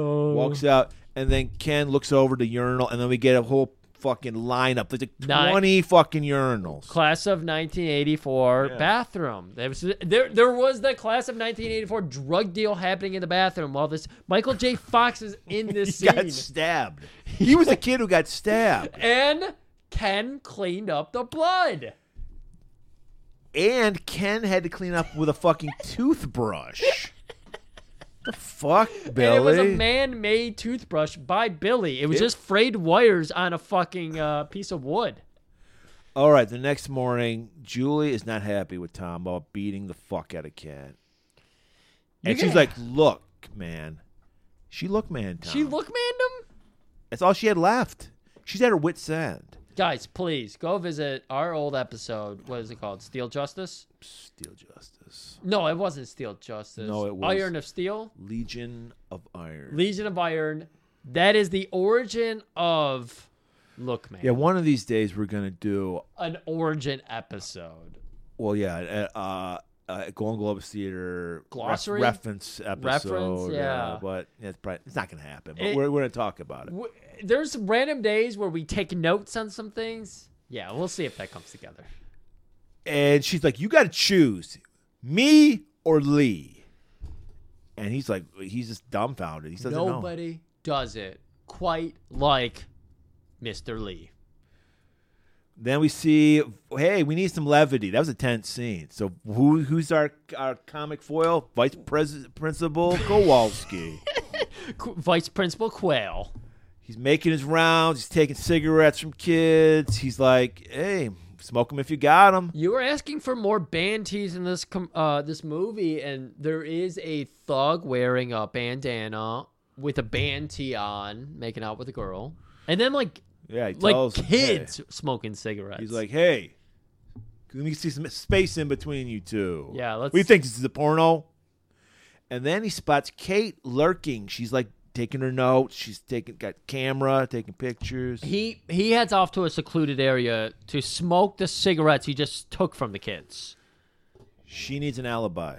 She can't be seen lurking. This is pre older women fucking teenage boys.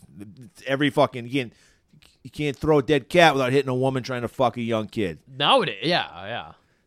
And so she's like, oh, shit, I need cover. Oh, yeah, I'm interviewing for the sex ed position. I'm interviewing for a substitute teacher. Oh, yeah, what class are you? Because he thinks he got her in a trap just like that. She can't remember a class in school. Sex Education 202. That's the advanced course. And he looks up and down, and then down again, and then up again. Maybe we can work on some things together. Just let me know if you want a little professional criticisms. So Kate basically hangs out at the school watching as Billy trains Ken.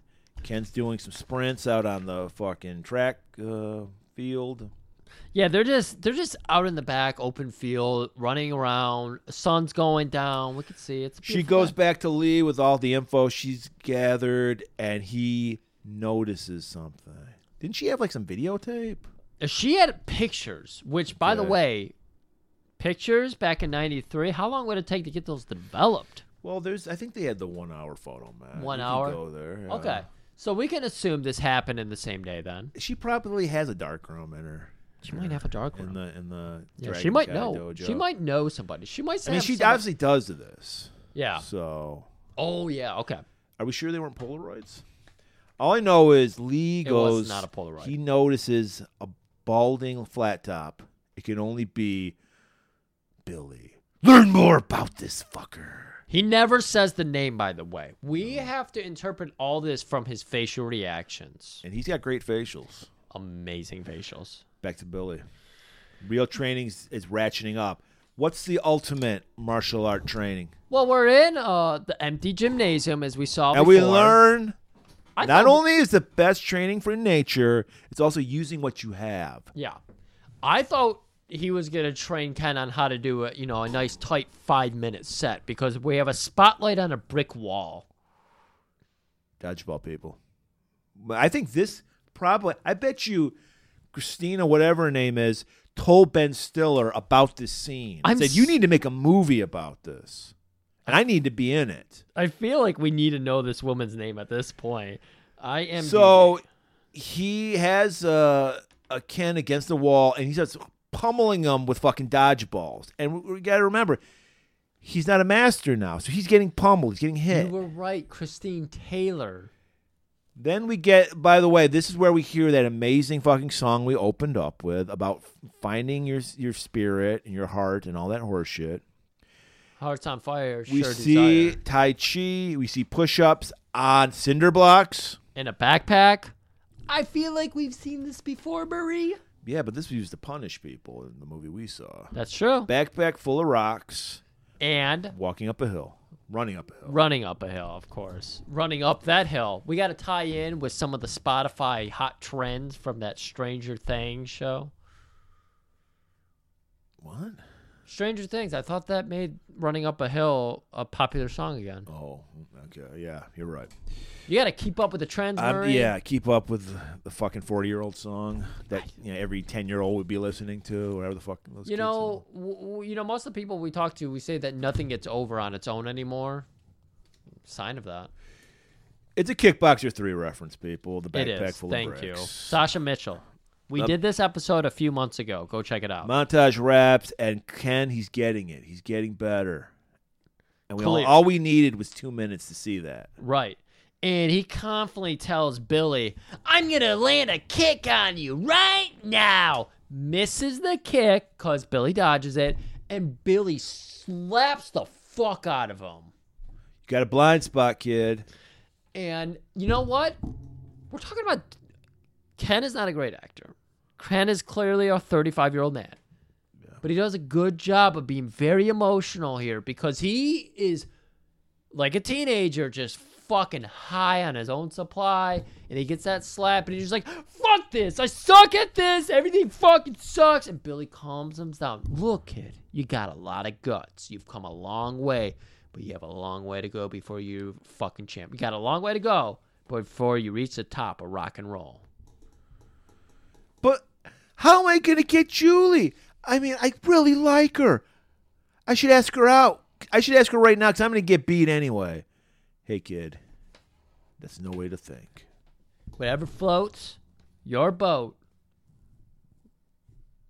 will get you. Billy, come on. Stick with me here. Mr. Miyagi. He's like, this is his rap. She's talking to you? That means she likes you, dude. Yeah. Thank you. I wanted to go down this avenue because Mr. Miyagi had a charming way, a metaphorical way of talking to Daniel's son. Billy, the writers of this movie had nothing to give to Billy Blanks. And so Billy's lines are, whoa. Did you say she's talking to you still? She's into you. Yeah, she's totally into you, dude. Have you ever... She said hi to you? Hi. His advice does not go beyond that. It could, for as much as we know, it could be, have you followed her into a bathroom yet? Just saying. It might work. Just saying. Like, he might be just throwing out darts here. That's total, like, stalker encouragement. She talked to you? She talked to you. She's totally into you, bro. This is the problem. I got complimented one time in the last 8 years by a random woman.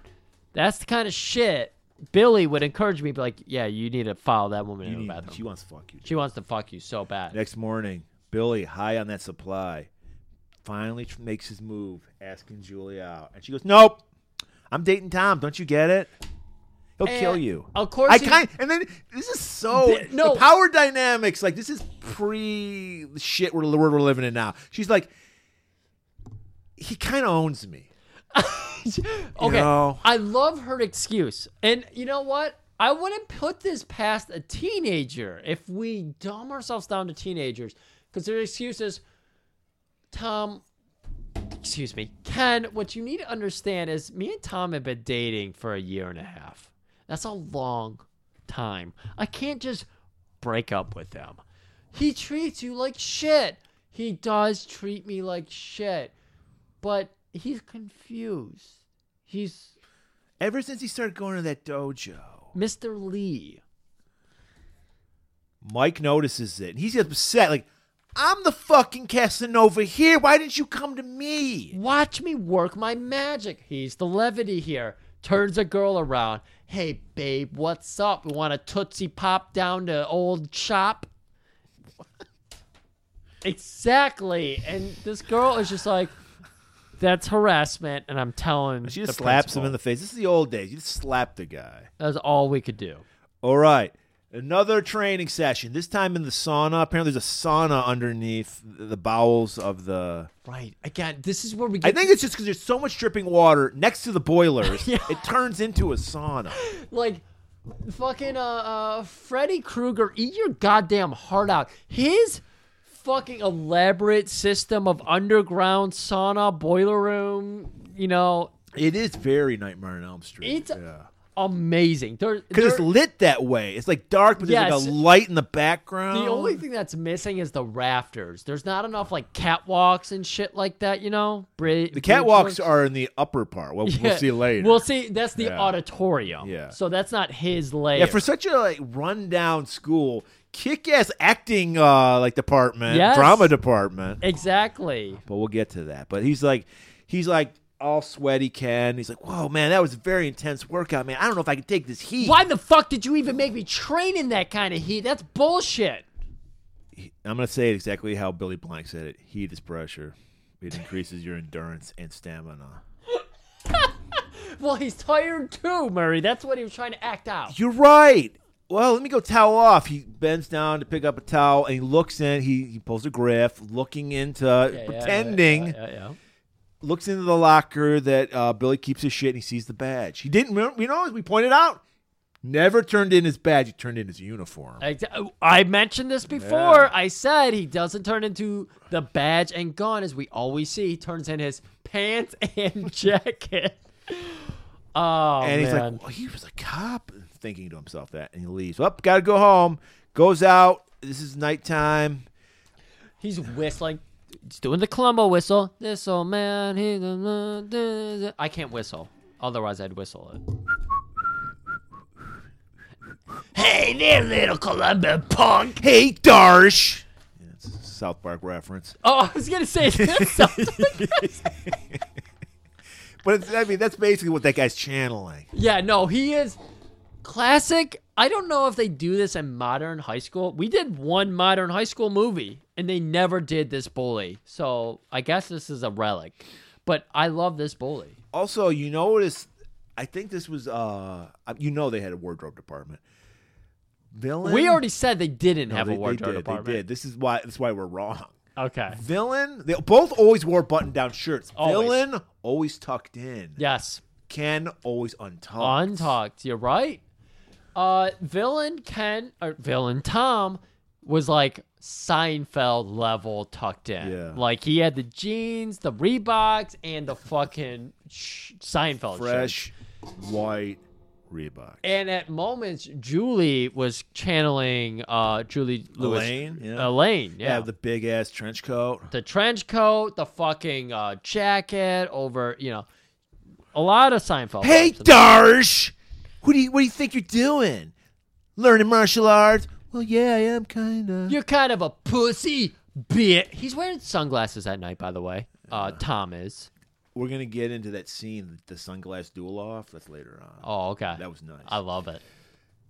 Goes for a roundhouse, and fucking Ken dodges it. Gets frustrated, starts throwing more kicks. Ken's dodging and bucking and weaving. We should have heard the voiceover. If you can dodge a basketball, you could dodge a kick. That would hurt. That would hurt. That would hurt. That would hurt. And he's like, what the fuck, man? He's getting frustrated. And Ken does a fucking front kick to the dick. That's right. Fucking Tom falls over. Ken realizes he's still no match for him. He got a kick lucky in shot there. in. Yeah, he dodged everything. He's realizing, oh shit, I did learn something.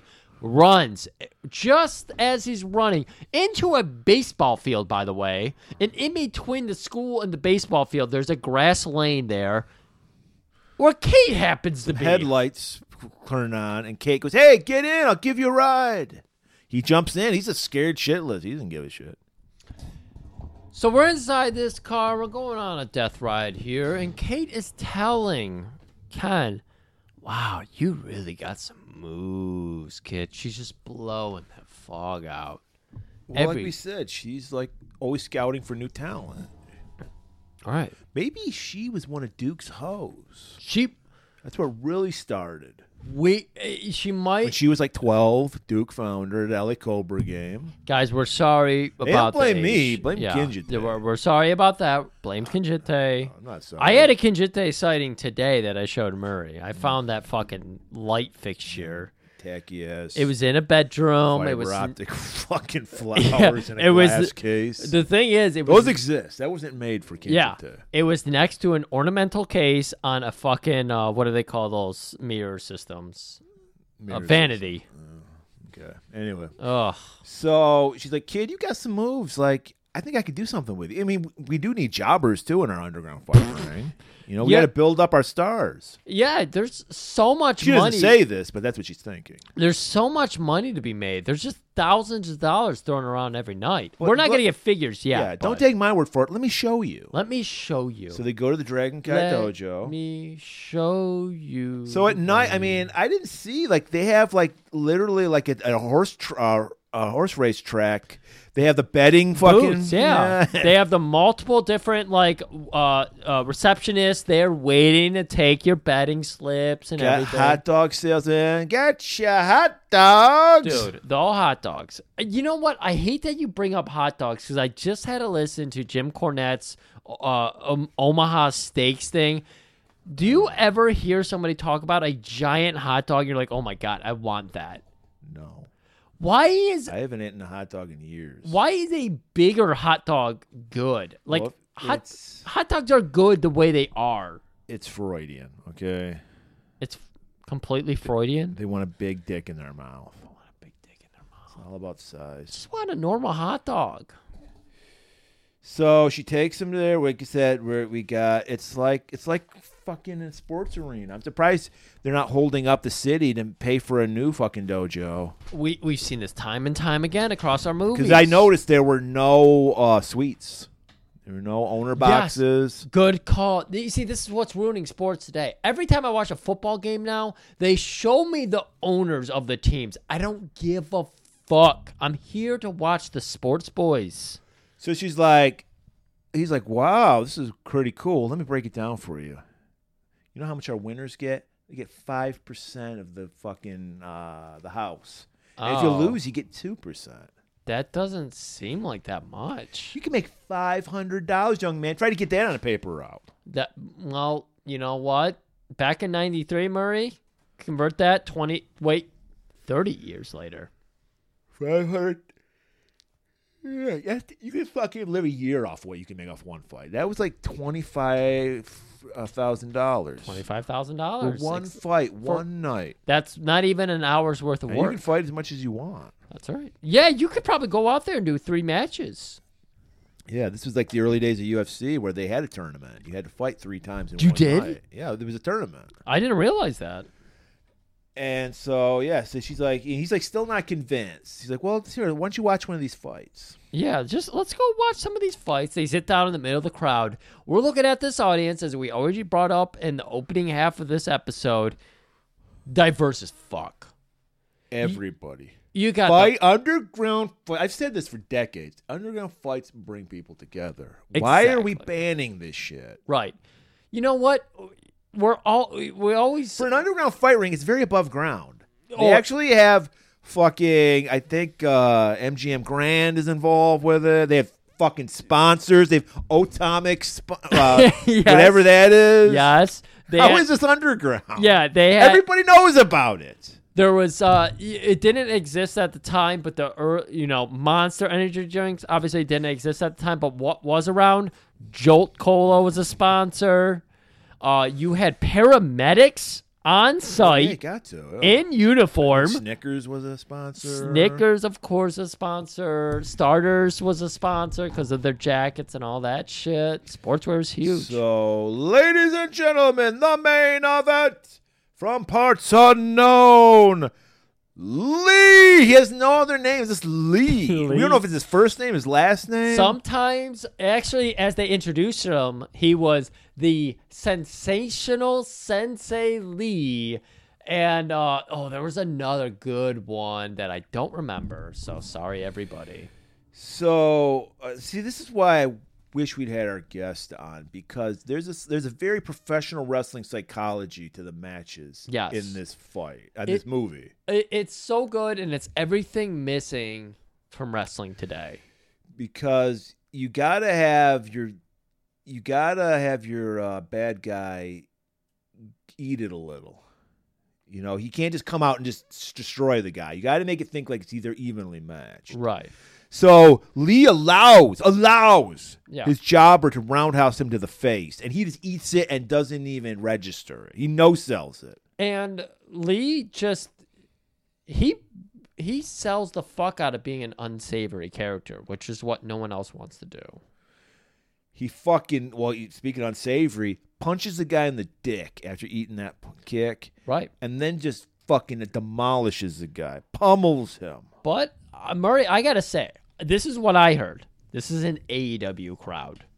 And so they're watching the champion. It's all about work rate? They're watching What did Dave Meltzer give this fight with Lee? 9.5 stars out of 5. That's almost 10 stars. That's almost 10 stars out of 5, by the way. So it's almost a 200% excellent match. And because what bothered me, and again, I bring this back to AEW because no one can be a heel. This bad guy was doing all the bad shit, but this is his dojo. This is his hometown. So people Home dojo advantage, man. Yeah. It's real. So he's cheating his ass off, and the crowd is No holds chanting. barred, dude. No holds barred? No DQ. They said no DQ at the beginning of the match. Well, Murray, these people are out for fucking blood. Of course. And Lee is delivering. Any underground fight audience would be. Hey, dominant. Control is success, and success is control, and he is successfully controlling this human being. All we needed was a woman to lick some blood off her tit. But no, this is a PG movie. This is PG. PG-13. It's not quite in that daddy phase of, the underground fighting yet. That's Lionheart. That's the sequel. Everyone's like, Lee, Lee, Lee, Lee. We see this guy get stretchered off by the paramedics. Ken's like, all right, I think I'm kind of into this. Because Ken knows nothing about Lee. He doesn't know that that's Tom's fucking sensei. We see after the money and the fighting, he's a kid. He's got a lot of hormones. He's like, we know he needs money. His mom's working her pussy to the bone. As far as we know, she's working her pussy to the bone. Pussy with a bone. And we just cut to Ken telling Billy, man, I just saw the coolest thing. There's underground teenage fight rings happening down at the Dragon Lee zone. I could make money. We could actually fucking get the fuck out of L.A. and go back to Kansas. We could finally afford to live in Kansas again. No! Look, man, making money as a teen fighting might make your bones hard, but it'll make your brain soft. I'm sorry. And he's like, hey, I got to tell you something. When I was griffing the other day in your private stuff, I saw a badge. Yeah, I was a cop. Yeah. Well, why don't we bust these creeps? All of a sudden, Ken is so easily swayed. He's like, it was cool just 2 seconds ago. We need to probably ice that cake over here, pal. No, we don't. Ken comes in all excited about the fights. Billy tells him, child fighting is fucking wrong. And he goes, I know you weren't always a janitor. The emotional shift that happened, it wasn't just us. It's this movie. There was a lot of bad music. Yeah. The shift was jarring. It wasn't just us. It's this movie as well. And so he tells him about the badge, and Billy confesses. And he's like, but then he's like, well, let's bust these. He accepts it. He's like, I hate pigs, but you're all right. You're one of the good ones, Billy. Cops, I mean. Billy confesses. He's like, I have been thinking that I should go back to the force. And I see no better way to get back in than bust this case. Yeah, that's how you do it. That's how you get your job back. Isn't it? You just do something it's illegal to do, first of all. Yes. You're doing... Yeah, of course. But in the world of movies, perfectly sane. Even if you kill somebody, as long as you do it in the name of the law. And we know. Next day, Tom is all horned up from fucking fighting. He wants to just fuck... Kate, he's at the dojo sparring. Kate blows a little wisp of fog up. Tom's coming in hard. Yeah, I just won my fight the other night, and he's shadow boxing, and he's flexing so hard. He's got his little tank top on, his hair all over the place. Murray's loving it. He's the only person with crazy hair that Murray's like, yes, give me more. Because did you see any hair touching those ears? Yeah, none. You're not wrong. You're not wrong. And she's like, I hope you lasted longer than you did last night. 3 minutes. And that just totally throws ice water on his dick. He's back in his place. She put him back in his place. Because he was testing his limits with her. And she's like, I run this show. And then the camera does a third zoom out, and we see that Gina's overhearing this whole because she also goes, well, you didn't look so good when Ken was whooping your ass at school. That's right. So intrigue on intrigue on intrigue. Back to another montage. That's all we need. Nature training. So the first montage, we see him learning. Now he's gotten better. Yeah. This is all we need. Right. This is like the real shit. He's not scrubbing toilets anymore. He's out there. We're jock rocking it out. And opening music you heard. Earlier, the last scene Ken was in, it was all about money. And Billy's teaching about the spiritual side of martial arts. So they're doing Tai Chi. They're meditating. And as we're doing it, we're getting the back and forth where we're seeing Tom cheating by using a gym. And we see I think you're skipping ahead for that one. You're getting a little too far. You're not reading the notes we did here. We're training in nature. We are doing the Tai Chi. Ken is starting to learn some tippy taps. Murray, still we're ratcheting up the roller coaster. We're not quite on that, plateau yet. We're mastering the dodgeball competition.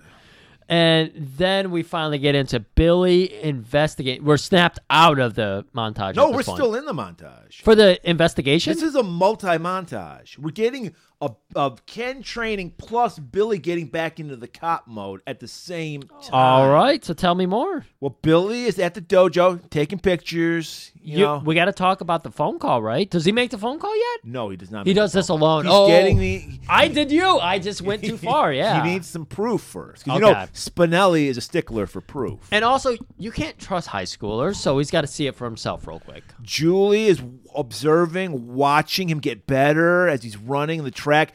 Fucking Mike is collapsing, doing his comic relief shit, and then finally it ends with some meditation with Billy, because Billy is like they're out like in the desert or some shit. They are. Billy's on a rock formation and just meditating, and then Ken walks up, looks at it, and he's like, it's not just about kicking ass. Yeah. It's about spirituality, and he sits down next to him. That's right, and learning. Exactly. I'm glad. Oh man. This is when Billy he's got all the proof he needs that this is an illegal fight ring. Are you ready? Do you want to be Spinelli or Billy? I don't care because I barely remember the scene. Bring. Okay, who am I? Hello, Spinelli. What do you got? Oh my God, is this who I think it is? I don't remember this fucking scene. And scene. That was perfect. Okay. So Billy calls out Spinelli, and he is so fucking excited to hear from his old friend. How's it hanging, old partner? Hanging to the right, friend. See, he finally gets it. It's not about lynching. It's not about lynching. Your dick. It's about dick, and his dick is rocking like docking.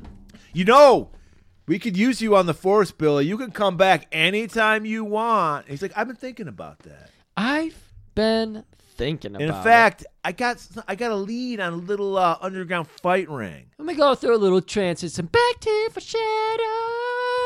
And we're back at the so he's like Tiger Karate Dojo. Spinelli's like, I gotta invest. I gotta see this first before I take it to the captain. Right. So like they go. This scene. Perfect. No, perfect. It's imperfect because the guys in the dojo are totally in the right. Because okay, this is what happens. They're hanging out. They're parked across the street from the dojo. A guy just exits the dojo with a big fat wad of money he just won, and they just immediately attack this guy. This guy doesn't know they're cops or anything. They just slam into him.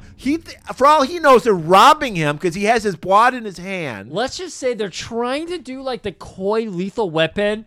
What are you doing?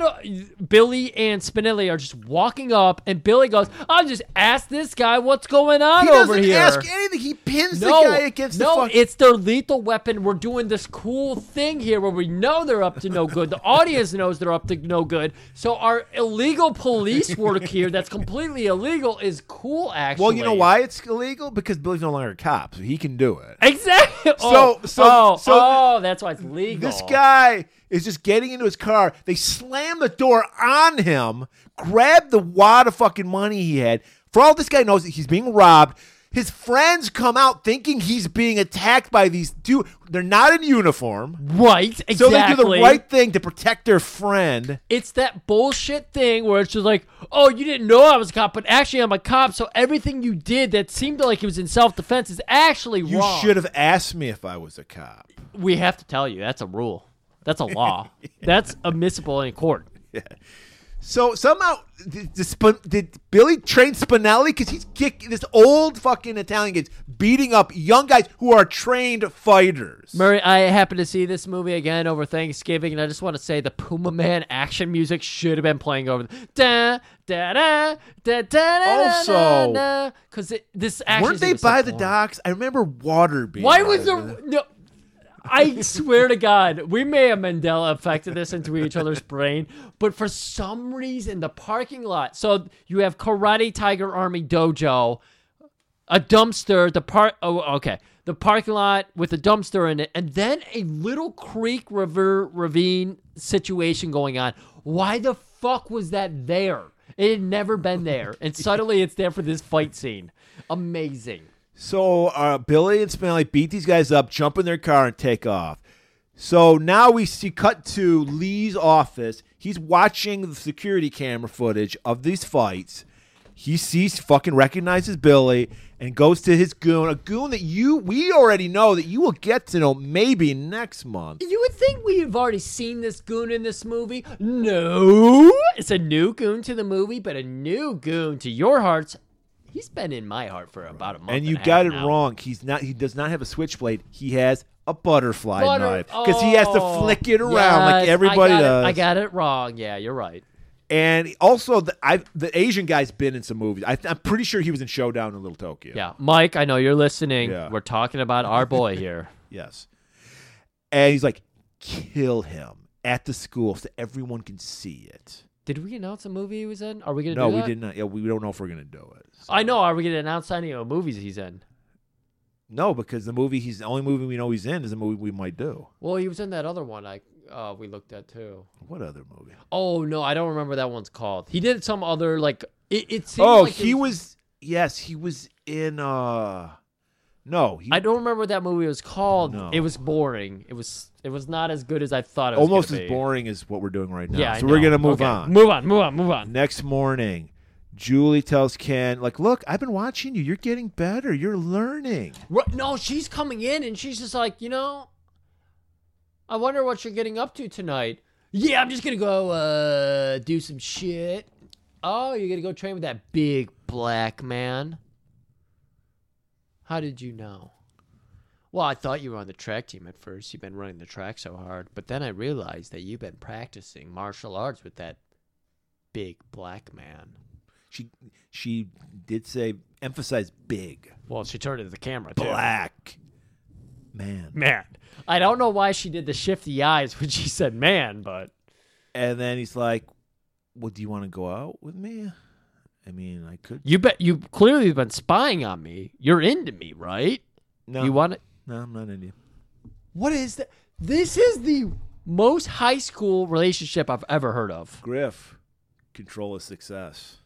Success is control. It's all about control. And she's got hand. She's got the hand. Was Ken trying to control her before? Yes.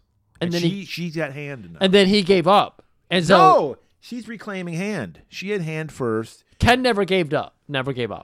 His giving up was actually trying to rope her in closer. So he could because he was playing hard to get. Now he's revealing he does want her. Ergo, she's back in control. Yep, I get it. Nope. Yeah, power Guys, dynamics. you see oh my God, it's amazing. Too bad this only happened in high school. No, this is the rest of your life. Too bad exactly what you said. This is only a 90-minute movie, and we're going to be going on 5 hours for this episode because it's so fucking interesting. Back to the JoJo. The police are busting the place. There's a fucking because they got all the evidence they needed. They got no evidence. Nothing. We see people just going in and out with money in their hand. Ergo, there must be a fight ring. Exactly. We've seen this place operating at night. There's people coming in. The light fixtures all up there in the ceiling and everything. Never mind. But yeah, this place is immaculate. And then suddenly the police show up for the raid. It's torn down. It's empty. The bleachers are blown up. There's a couple fucking by the dumpster out back. It's like the police are like, ew, I don't want to be here. Clearly, no high stakes fighting is happening. Thanks for wasting our time, Billy. I thought you were a real cop. Excuse me. Billy's not involved with this. Spinelli's taking the full brunt of this one. Yeah, he's got to take the L again. He's like, God damn it, Billy. All right, here's another great scene. All right, Tom's taking Julie out to a night at the movies. Like, I think they're going to go see College Kickboxer. Guys, if you have ever watched Seinfeld and you know the fashion of those early seasons. Oh, my God. We got to talk about the fashions. All right, because they're dressed to the nines. They're going out. This is back in the day when you were a kid. You wanted to be an adult. You didn't want to go, I'm going to come with my best anime T-shirt. No, you were like, I want to look like adults because we're grown-ups. We're 16. We're going to have an adult date. I still want you to give me a handy in the theater while the movie's playing, but I'm going to dress like an adult while we do it. Tom, also, there's no such thing as Netflix and chill. You have to do this charade in public. Yeah. Tom is he's learning from his master, sensei, black turtleneck, and this crazy-ass... in living color, neons. A vest of many colors. Oh, my God. Crazy vest. a fucking Dockers up to above the waist. Jean-Claude posters are everywhere hidden in this movie. So Jean-Claude Julie's inspired. full-blown Elaine. Yes. She got a gigantic trench coat on. Big ponytail, big earrings. Rob, don't forget Rob, wearing a beret with another turtleneck. Gina also wearing a fucking... She's usually wearing a hat, but she's got like a beret on too, and she's got a turtleneck. She's always got the crop top, though. Classy. She's really into... But she's wearing the tall pantaloons that cover her belly button, so she's like, I want drift, but I want like the weirdest mid-drift. So Julie's like, Tom... I have to talk to you about something. Well, you can talk to me while you're blowing me in the back row. Because, girl, we never mind. Where you're going. And she's just like, and then he just loses his shit. She's like, I'm not going to blow you at the movie theater. You fucking cunt! What the fuck? Are you kidding me? I wore a turtleneck? I own you! I own you! We've been dating for a year. You're mine. You own me. She's not blowing him, people. She's just angry. That's fog. And she just walks out. She's like, fuck this. And then he's like, Gina! This dick ain't gonna get sucked on its own. And then she's like, yeah, whatever, boss. So they go out to see fucking American Karate Tiger 3 or some shit. And we cut over to Tom's house. Tom's house. God damn it, I did it again. We're going over to Ken's house. Hanging out. He's got his fucking Kansas City Chiefs pennant on the wall. He's just laying in bed. He's got like a 1950s pinup picture on the wall. I don't know what like teenager would have all that. All kinds of strange pinup photos and everything. Mom comes in Friday night. My boy, what are you doing? I've been working all night. We're trying to shoot a scene in our kitchen with our big toaster. And you're here? In fact, if you can use the pizza prop later on for dinner. Because it's a piece of delivery guy. Here's $10. Go see a Star Wars. Get I don't the think fuck I've out ever. of the house. Everyone says that. I don't think I've ever seen a porn where there's a pizza delivery guy. Everyone acts like that's like the scene. Yeah, I guess that is something because that is in my mind too. The sausage pizza that has dicks in it or something. Okay. Have they ever made that into the women brings the pizza and somehow our pussy's involved in the pizza? I hope not. So she's like, son, it's getting worse. I'm making no. People don't want to fuck MILFs now. It's not 2000 yet. American Pie hasn't come out yet. Nobody wants to fuck a woman over 30. But Mom, what am I going to do? What does that mean? Well, son, it means we're going to move again. We're going to move to New York City. We're going to have to move to New York City. No, Murray, it's even worse. Kansas, Paradise City, still in California. Can you guess where we're going? Angel Town. Wow, well they can afford to live in Angel Town. They can absolutely afford to live in Angel Town, assuming Olivia Gruner has not completely gentrified the area. So this is a few years earlier, I think, or later. As she staggers out, gets a phone call. It's Julie. She's outside. I love this. She's supposed to be worried, like she's in a seedy side of town. There's a guy who looks like a roadie for Poison in the background. Darby Allin all over the place. Dork, and she's like she's scared, like she thinks she's in Angel Town. They have this lit perfectly for this scene though, because he's half in the dark, but you see that he's wearing leggings. With jean shorts, he's rolled up, so you can see his black leggings underneath it. This is why I called him Darby Allin, because he's doing that. I noticed that. Yeah, he's got black leggings underneath jean shorts. He's rolled up really hard, and he's smoking a cigarette. And you can looking real scary. Yeah, what real color scary. was his bandana? What pocket was it in? Oh my god, I did not because it was too dark. So I'm sorry, everybody. Otherwise, it was a tartan one, and it was in the fucking right. Oh my god. Hey. What does that mean, Murray? He's a fucking charms receiver. He's a bull, as they call it. So are you saying that he's a power bull? If she knew her bandana code, she would have nothing to worry about, right? Yeah, she goes, this is just a nice gay man who's looking for some random sex with a stranger. Right. So she's like, can you come pick me up? I'm at this really scary movie house. You're like, all right, I'll do that. Because he's in full-on friend, I want to be your friend mode. But Murray, we got bigger fish to fry. You know, a certain evil character, Lee, put a hit out on Bill Lee. Right. So do you like that, Bill Lee? He's cleaning up. He's mopping up the stage at the auditorium. And, like, It's like fucking. What is this? Like 9, 10 at night? Why is he working? First of all, this is how we expect Getting our overtime? blue-collar people to work. You got to work 34 hours a day in order to make a living. He hears like something, so he goes down underneath the stage. He's expecting to find, of course, Vincent Price in his Theater of Blood, kind of affair. And he's like, I love. I was gonna say the play they did. I don't remember the shit. Yeah, I don't remember any of it either. I'm sorry, I put us down the wrong road. So then we see the Asian guy's got a chain. The Italian guy's got a fucking butterfly knife. Asian guy, he slams the chain down. I swear to God, this Asian guy was in 3 Ninjas. I swear he was. No, he was in some movies we've done. Okay, yeah, definitely.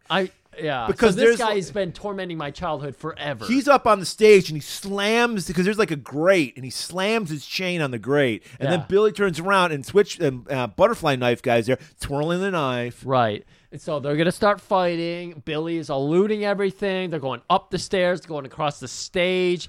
And, of course, there's a big set laid out for some kind of production. Yeah, we had an auditorium at my school. We didn't have, like, big catwalk thing up at the top and all this shit. You didn't have California money. The population at 93. And we didn't have, like, TV show sets. They literally had 2 sets on the stage. It was supposed to be like an apartment that they had all set up. We'll get back to here, but first we cut back over to, I think, Ken has finally picked up Julie. They're having a little nice fireside meetup at the beach. Oh my God, you're quite the outdoorsman. He pulls out. He's like, "Hey, I found some. Where did he fucking get marshmallows from?" I don't know. He keeps these in his fucking glove department or something. Glove department. You mean glove compartment? Glove department. That's what I always called it. Oh my God! And she's like, Are you training because you want to fight Tom? And he's like, yeah, I am. Because I want to steal you from him. Oh, yeah. You got a good movie when the whole plot is based on, I want to beat your boyfriend's ass. So I can own you. So I can own you. Yeah, because that's how it works. And, of course, her eyes swell up. She's like, really? Is that a swell in your pants, or am I just happy to see you? Back to the auditorium. Fight is continuing. They're fighting in the apartment. Because they make it look like, for a second, were you like confused? Were you like, how did they get an apartment? Because it's closed in enough, it looks like they're in an apartment building. I was like, oh, we're at Billy's place now? Yeah. I literally thought this fight continued all the way to Billy's place. No. And then I realized, oh my God, no, this is the set that was on the Probably auditorium. The sets that fucking Ken's mom got fucked on. That was probably. Did you see there was a pizza box? There was a pizza box. I saw the pizza box, and I saw the toaster not plugged into anything, and I saw the same yellow chairs that were in their kitchen a few scenes ago. You're right. So Billy's finally getting the upper edge on Chain Guy, and he's right next to a window, and then fucking Butterfly Knife Guy, fucking Jason's it. He goes right through the window, stabs Billy in the arm. Right. So now Billy's injured. Yeah, he's down on the ground. He sweeps a leg. He gets himself back up. He fights them both back off. I'm sorry we don't remember all the moves. You know the worst part of art, critiquing, reviewing, is action, despite the action podcasting. Yeah. So... Griff's cat just emerged from the bowels, covered in fucking spider webs. He used to do this. He used to do this so much in the early days of the podcast. If you go listen to an episode like 4 years ago, 3 or 4, you might hear us talk about it, but he just did it again. All right, we got to power through this. We got a whole page. I'm sorry. Got a whole page. All right, so Billy has swept a leg. He's recovered. He takes the knife out of his arm and slashes the stomach of the Butterfly Knife Guy. Yeah. Subduing him. Yeah, so both the goons are knocked out, and Billy hobbles off. So we get to see that he is... not well, but he just got stabbed in the arm. Yeah, he is leaving under his own will, if you will. So next day at school, Ken's walking to school, and Kate's waiting for him. She's like, hey, I got some friends in the porn industry. I know your mom's not cutting it. Nobody wants to fuck a woman over 30. She does the thing where she goes, hey, I hear your mom needs some money. It's dick sucking, you know? And she's like, I'll give you a spot. I'll let you be the mid-carder. I'm not going to go anywhere with you. You don't talk about my mom like that. She's a waitress at a diner that happens to serve a lot of truckers and wrestlers passing by the night. Well, I also have a lot of police friends, so if you want to try to rat me out, I just want you to know it's not going to go very far. I'm a very powerful woman. Thank you. And if you cross me, bad things are going to happen. Thank you, Murray. And he's just like, I'm sorry, I'm not hearing this. Well, if you're not hearing it, I think you should go talk to your friend Billy, who heard a little too much of it. No! Are you channeling Lou Ferrigno? Or wait, Rob Brown? Billy! Billy! Thank you. Cage 1 and 2. We did both episodes. So he goes running to the underground lair, and Billy is nowhere to be found. In fact, the whole auditorium, which is apparently his domain now, is police taped off, and vice principal is there just to ward people away from Runs to Mike. Have you seen Billy? Who the fuck is Billy? You mean that big black guy? The guy you've introduced me to and we have been friends with now for the last 30 minutes of this movie? That's Billy. Oh, I don't see color. I don't know what you're talking about. Friend. And it just so happens that as this conversation's happening, Julie's walking by minding her own business as Tom arrives on school with Rob and Gina close by. Does he know about the meetup with Ken? Is that why he's pissed off at Julie? Or is he just pissed off because she didn't blow him at the movie theater the other night? Well, no, he just comes up. He's like, hey there, babe, what's going on? And she goes, ew, don't call me babe. In fact, don't touch me. In fact... That's also another reference to Barbed Wire. Another great episode we did. Don't call me babe. Don't call me babe. Thank you, Murray. Yeah, she goes, don't call me babe. I'm not your property anymore. In fact, you're gross. And if you get too close, I'll have Ken kick your ass. And that's all he needed. He loses his mind, slaps the shit out of Julie. Hey, leave my girlfriend alone. We're girlfriend. You're my girlfriend, right? Right? Promise ring, bitch. You're mine. If I didn't know any better, I'd say this was also a prequel to Undefeatable. And this is Stingray. But she's not a redhead, so... So a fight is about to break out until cooler heads prevail because Rob comes in and goes, no, dude, save it for the dojo. Right. We can make money off this fight. This is heat. Yeah. Ken comes in to play savior. Rob says no, and Gina is the one who goes, guys, settle this like men. And she calms the situation, calms it down. They're like, yeah, you know what?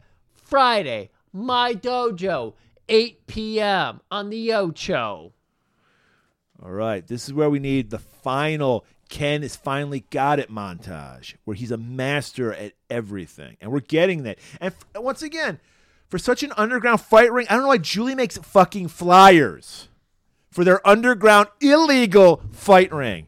She was also the one saying, Ken, don't do it. He's a murderer. I don't recognize this man anymore. Yeah, go ahead and fight him. I'm going to print out flyers. Because she bet a lot of money on this fight. It's not only that, Murray. We've been saying that Ken is not the protagonist we want. He's kind of a shitty person.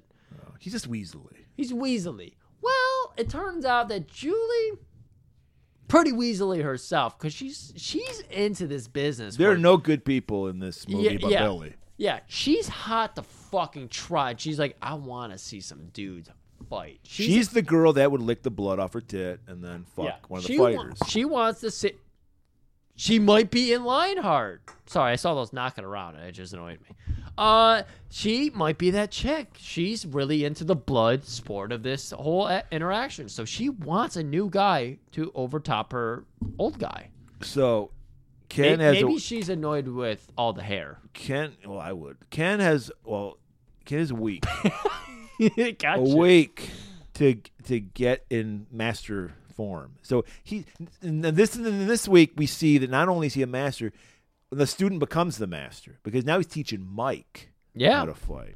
Right. We had to do something throughout this because Billy's not around.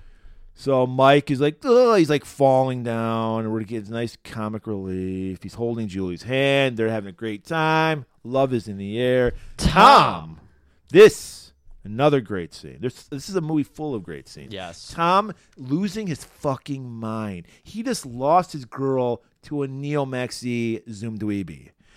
And he is pummeling the shit out of Rob. Rob's like, hey, what the fuck, man? We're friends. Fuck you. Rips off his fucking headpiece. Hair. This is hair acting. We talk about eye acting. We talk about hand acting. I think we just discovered hair acting, Griff. Because his hair is just disheveled. It's a mess. He looks like Robert Smith from The Cure. It's fucking amazing. It is incredible. It emotes so much. You're right. It is perfect. This is a great scene. And then, that's it. That's all the training time we get. There's only a few days here in this week, so we're cutting right to the big fight. Friday, 8 o'clock. We're down in the locker room. No Billy to be seen. So Mike has to come in to console Ken and comfort him and cheer him up. Mike, wearing a kimono and a headband. He's really, He's very culture appropriating here. Well, at least he's not wearing, like, the Asian eyeglasses, because we know he's a big fan of eyewear. Yeah, so he's got to hype up Ken. And he's using all the old... He's griffing him up. He can't get him right. You just got to, like, fly like a butter sting, bee, float like a moat. Whatever, man. I got a lot of money on this fucking fight. So win. You better fucking win. I swear to God.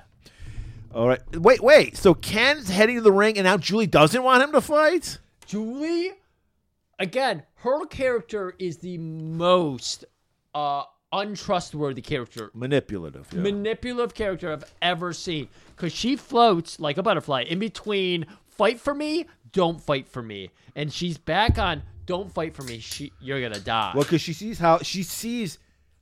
familiar with Tom's hair situation. She sees that's like, I'm going to kill you. Yeah, that might be it. Yeah. It also might be she's trying to play victim here, so if he does get murdered, she can say, I told him not to. Everybody heard me. And she can go back to Tom. Mike heard me say it. And then she can go back to Tom because she's a very complex character. People, watch this movie. She's a very complex character. Tom enters. He's got the JCVD gear from Bloodsport. Did you notice that? Well, he had pants though. He didn't have shorts. No, you're right. Yeah. They weren't the shorts, but they were the pants with the big Gold yellow sash, sash, which is very akin to Bloodsport. Ken, true to his blue collar work ethic, sweatpants. He looks like a janitor. Yeah. He looks like a janitor. Well, he's looking like his sensei. That's what he trained in. And so Mike tells Julie that, oh, man, these because she's like, oh, my God, he's going to die. He's like, don't worry. I called the cops. They should be here at 8. Or maybe it was 9. I don't fucking remember. I just want to see some blood. Match starts. Ken staying light, dodging everything. This is where I'm kind of bummed out we didn't have our guest. Because this is a classic wrestling psychology match. It is. We get our heat spot. We get our comeback. Explain it, Griff. So we get Ken. He's eluding. He's dodging. We got all the heat. We got our protagonist eluding. You always got to have the babyface come out strong at the beginning. Right. And we couldn't have him come out just landing blow after blow after blow. But his success comes in him eluding everything, making our champion, the guy who's been training and fighting in this for the longest time, Tom, look like a fool. Right. And Tom looks like a fool. And Tom knows how to wear it on not only his face, Murray, but his hair. Right. And his hair is a fool right now. It's straight up Bill Murray Kingpins. Right, exactly. Yeah. So he's a mess, and everybody is just getting in on it. And we've heard this fight scene before where people go with Tom, they go with Lee, but the first time they realize, no, Ken is a true babyface, and we love him. White meat babyface. He's a white meat babyface. Thank you for really getting down into the fucking territories there. And then he lands the first blow. Right, because Ken comes hard. Tom comes hard and starts landing some kicks and says, fucking fight back, bro. And so Ken dodges a couple more kicks, blocks a couple, and lands a dick shot. Was it not a dick shot? I think it was. I swear to God, he fended off a kick and punched Tom right in the dick. But this is where we get our heat spot. This is where our bad guys got to get some heat on by taking over the fight. But we need to mention that Dick spot landing, crowd in a frenzy. They're all on board the Tom ship. Which is why we need our heat spot. Ken ship. Excuse me. I said Tom. They're all over Ken, not Tom. So then the fucking heel needs to take over with a heat spot. So he takes over and starts beating the fuck out of our babyface. He thrives on the booze. He loves the booze. He can't wait. That's his home life. His mom getting drunk and beating his dad, and they're yelling boo at each other. So he's thriving on. So we need a little hope spot now, Griff, because he's getting pummeled. We need our babyface, so he lands a shot on Tom, and we're like, oh my god, here's the comeback. But no, Tom has to get his heat back, so he destroys that hope spot and takes over again. Right, we get a moment there where he's standing over and we said, "Get up, little punk, get up! Come on, fuck me up, Ken. Take my girl, Ken." And he tries to land a little leg sweep and everything, but no, Tom takes back There's over. a very important scene we forgot to mention. Because Kate is watching. Lee comes out to watch his boy fight. And this had to have been an improvisation by Patrick Kilpatrick. He grabs Kate's hair and pulls it off her shoulders. Oh, she my goes, what? Lord. See, we have not done Lee enough justice because there is enough scenes where he's subtly involved. What? Because Lee reads hair too, Griff. Yeah. He sees the master work that the actor playing Tom does, and he's like, I got to do a little hair acting on my own. Oh, my and God. Remember, Lee doesn't have hair. He's got fucking short-ass hair. Right, you're right. It's shaved to his head, basically. Holy shit, you're right. He is hair acting without hair, and that is he is using another actor to hair act. That is Billy Drago hand acting on top of hair act. Oh my God, this is next level. So this is why you come to Golden Globus Theater. This is the intrigue you need. He pulls the hair off her shoulder, and you can tell it's an improvisation because the actress for a second is like, what the fuck's going on? But then she goes with it. I'll go ahead. I'm going to let you know now. I'll download this. I'll send you over a gift to put up there because this is heel scene all over. I could not believe that scene. Everything about it is powerful. I love it. It should be up on the Twitter. Because she's always throughout the movie been like,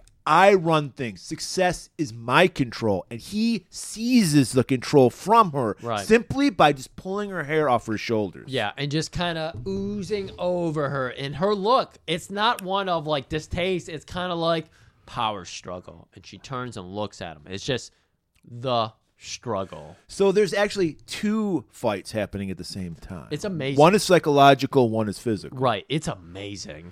It's amazing. All right, so now Tom is still getting the heat. He's pummeling the fuck. It's like, oh my God, this babyface not going to win. Ken's going to lose. Right. He's being thrown into barrier after barrier. Griff's in the background in his fringe jacket with his fucking $38 that he bet on, one side. Oh my God, do it, please. I need this. Lee busts in, kill him, my boy. Destroy him.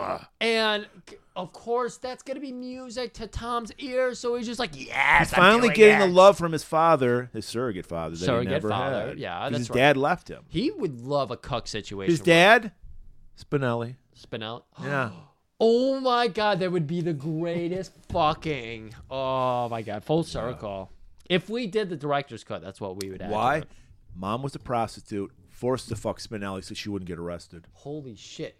So prostitution is like the fucking... That's what they don't realize, the commonality between Ken and Tom. Both of their moms are in the sex industry. Right. If they talked it all out, they'd be like, oh my God. We have so much in common. So much in common. All of our frustrations, all of our angers, everything is in common, and it all comes from the same fucking... Wow, Murray, this movie is so deep. You could fucking... Oh my God. I think these movies are dumb, but a sycamore could grow in these fucking roots. This soil? This...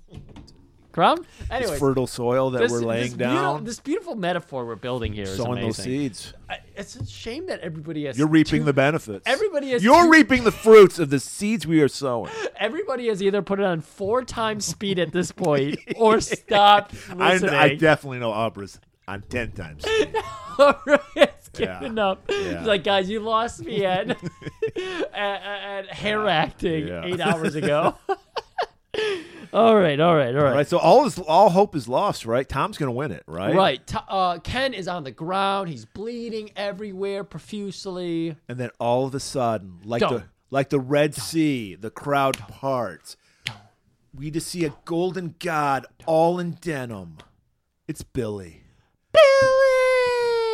And he just gives a thumbs up to Ken, and that's all he needed. Is this the original Orange Cassidy? What the fuck is this, Billy? A little bit more. Like, you can do it. You can yell out, hey, wait. We never came up with a fucking encouraging line together. Unlike Lee's destroy him, my boy. Bill's got nothing. That's his fault in training. That's why Billy Blanks didn't have a huge career. That's why Billy blanked. Yeah. Okay. Sorry. So Ken hulks up. That was all he needed was that thumbs up from his sensei. He goes full Hulk Hogan. He goes full fucking goddamn Jerry the King Lawler. He goes full Lawler and takes the strap off. No. Rips his shirt off. Fucking abs for days. Jesus Christ. We didn't know what he was hiding behind those pillowy fucking shirts. The pillowy 90s outfits work so well because Ken is ripped as fuck. Julie has an orgasm just seeing the abs. Well, yeah, she's been waiting for this moment pretty much all of her life. Sorry, Phil Collins. As Griff so aptly put it, the audience goes into a Kenzie. Yeah. See that, guys? It's like a play on the word frenzy. Ken. Now it's your turn, Needle Dick. Yeah. And he does fucking roundhouse upon roundhouse. Fucking destroys Ken, and he is the winner. I swear they did some of these like shot by shot, like a blood sport or something. Because like we said, we have seen action posters. They have made a nod to Karate Kid. I swear they did some of these shots to pay homage to those movies. Well, there was no crane kick. There was a lot of roundhouse. Oh, no, I know there wasn't a crane kick, but the roundhouse is, like I said, reminded me of that's like the a ultimate blood sport. fucking, finishing move is a roundhouse. It looks pretty. Yeah. And you can do 9 shots of it, and they all look good. Yeah. All right. It's over, right? Our hero won. No, because we still got to deal with Lee, and Lee will not be disgraced in his dojo. So he just comes out and just cheap shots Ken. Kidney punches, pummeling the fuck. You mentioned Ken was crowned the winner, right? Yeah. Okay. He wins. I'm sorry. We're at the closing moments, everybody. So now we have to have Master versus Master, because Billy's not going to allow his fucking... Master of Puppets? There's no Master of Puppets. I'm sorry. No. I'm so sorry. I'm sorry. I'm trying to... I know.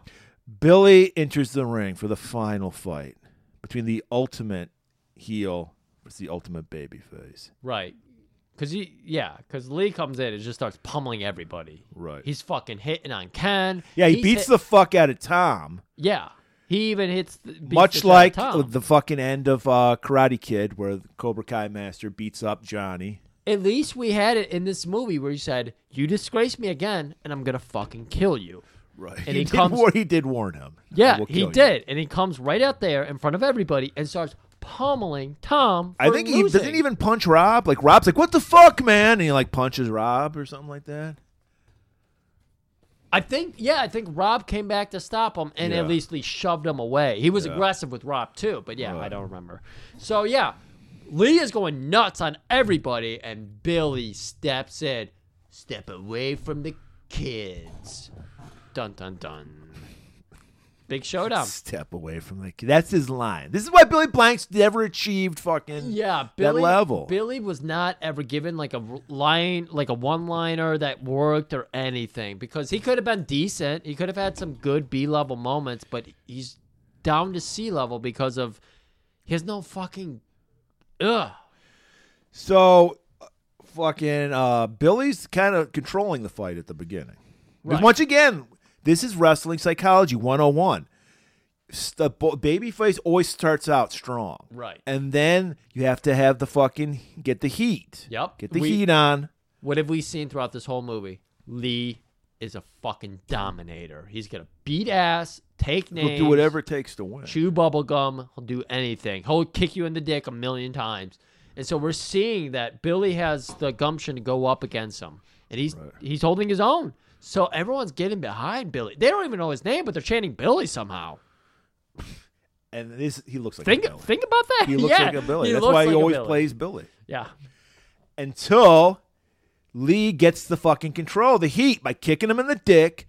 Billy falls down. And this scene, you can never get away with this today in movies or wrestling. But this is a move Roddy Piper would do. Yes. This is ultimate heat. Ultimate. You have a black man lying down in front of you, and the white villain pulls off his belt and starts whipping him. Yes. And that insult to injury, he starts strangling him with the fucking belt. Now, Murray, let's give our audience credit. Did you notice their reaction to it? They hated it. They hated it. Yeah. They booed Lee, who we've seen do cheap shots before, and they cheered for him. They wanted the blood. They went too far. But they got a real baby face. They got 2 real baby faces tonight, and they cheered for both of them. And so now that Lee is choking out and whipping their new favorite baby face. And then I'm not going to let you hurt any more kids. That's his fucking line. This is why Billy Blanks just got stuck in fucking straight to video hell. Exactly. That's a horrible line. He turns it around. He comes back. He's getting all the kicks landed. He rips his shirt off. We see that he has some impressive abs as well. Lands some kick. Does a jump kick. Nice continuity. Nice nod in the continuity. He had a bandage around his bicep where he got stabbed. Yeah, where he got stabbed the day before. It's all or week before. Yeah.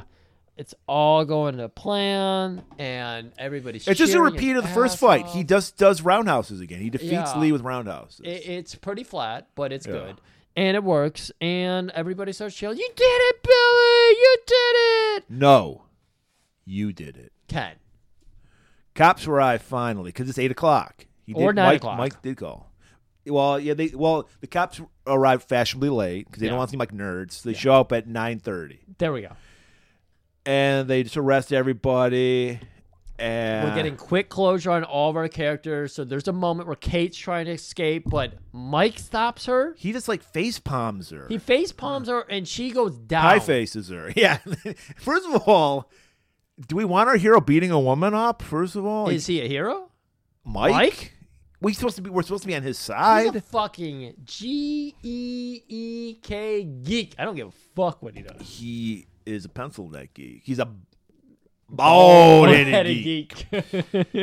Whatever. Yeah, Kate gets knocked out by a man. I guess that's funny. Yeah. Tom, this I like this because Tom goes. We're waiting for. You alluded to this before, and it is 100% a great fucking true climax. Character. Yes. Because because Tom comes up to Ken, and then Ken he puts his hand. Tom puts his hand out. Tom extends his hand to Ken, and we have that long hanging moment. Like, oh my god, are they gonna shake hands? Much like in Karate Kid, where Johnny was like, "You deserved it, man," and gives him his props. Think about it. We got Ken, and then hanging on him is Julie, and then on the other side is this Billy. Guy's been ultimate humiliation. Yeah. He lost his girl. He got his ass beat by a geek and by his fucking only guy who's the father figure to him. Right, the janitor. So they're all there. The girlfriend who dumped him, the guy who beat him up, and the other guy who beat him up. And they're all clasped over him. He still extends his hand. And you're like, oh, wow, they're going to shake hands. Yeah, he's finally got humbled. He's like, yeah, I don't think so. Pulls his hand away. Slaps Ken in the chest, like playfully. And he says something like... He's like, you did a good job. You beat me. Yeah, he says like, good fight, man. But this ain't over. And then he turns and shakes Billy's hand. And he says, I'll talk to you later, Julie. Oh, my God. If only he did the finger flick at her, I would be like, oh, my God, I want a sequel right now. But he didn't. Spinelli comes in. He's like, hey, Billy, I know you're too much of a pussy to do police work, but we have been looking for somebody to teach some self-defense classes. Right. And Billy's like, hey, yeah. And that could be kind of cool. And then after Spinelli splits, Rob and Gina and all the fucking, hard-ass teenagers at school come over and go, hey, man, now that Lee's not going to be teaching us anymore, we need a new kung fu teacher. Would you like to be our kung fu teacher? Great. Yes. That sounds good. So we're pretty much at the conclusion, but there's one character I feel like we forgot. I don't think so. So Ken's mom still has not been offered a job. Is Ken going to move away? Is he going to Angeltown? Billy's going to marry Ken's mom. And she'll no longer have to do porn ever again. That would make sense. I wish there was that connection somewhere. Well, here's the finale. Ken finally gets that kiss on Julie, and then Mike just pops up in between them. Thruple anyone? And then cut to credits. God damn. I'm sorry, guys. It's such a long one. I'm kind of bummed we didn't have our guest. At the same time, I'm glad because we'd be in hour 5. Yeah. Hour 5? 3 hour 5? No, because we're doing, what is this? This is going to be a 3-hour one, right? No, it's under, but it's close. Yeah. So we'd be doing 5 hours if we had our guest on. So maybe it was a blessing in disguise. It might have been, because this is, seriously, when you see one of our episodes go over 2.5 hours, it's probably a movie worth seeing just because there's too much to talk about. Well, obviously. And this movie, it's up there. You need to see it. Yeah. These are some crazy fucking martial arts movies. It entertains you in so many ways. The fashion, the 90s, the just action you couldn't get away with, the storylines you couldn't get away with, the character developments you couldn't get away. It's a relic. You know, speaking of martial arts movies, Griff, next week, believe it or not, it's our Christmas episode. Oh my God, really? And Griff, what is ho ho ho backwards? Oh. As in Ricky O. Oh. The story of Ricky. Oh. Hey, you know us. You know we always do a family-friendly movie Always. for our Christmas episodes. And I don't think it gets any more family-friendly than the story of Ricky O. I got to tell you, Murray, I just learned this.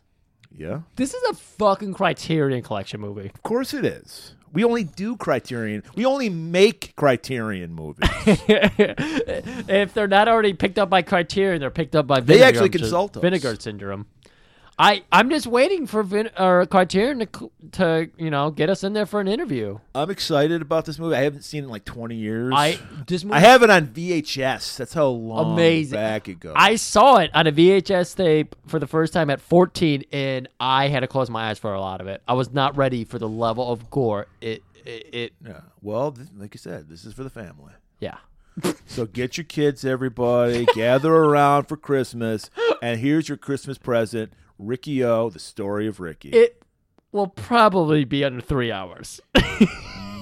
Probably. I don't know how a Ricky O episode could be over 3 hours. I don't know. I just have images. I don't remember. I remember the story he's in prison. That's all I know. Yeah, I remember a lot of punching, and that's about it. There's not a lot of plot. There's not a lot of fashion. So I think we'll be able to do this one under 2 hours. Famous last words. I'm sorry, everybody. So see you next week, and keep it woke.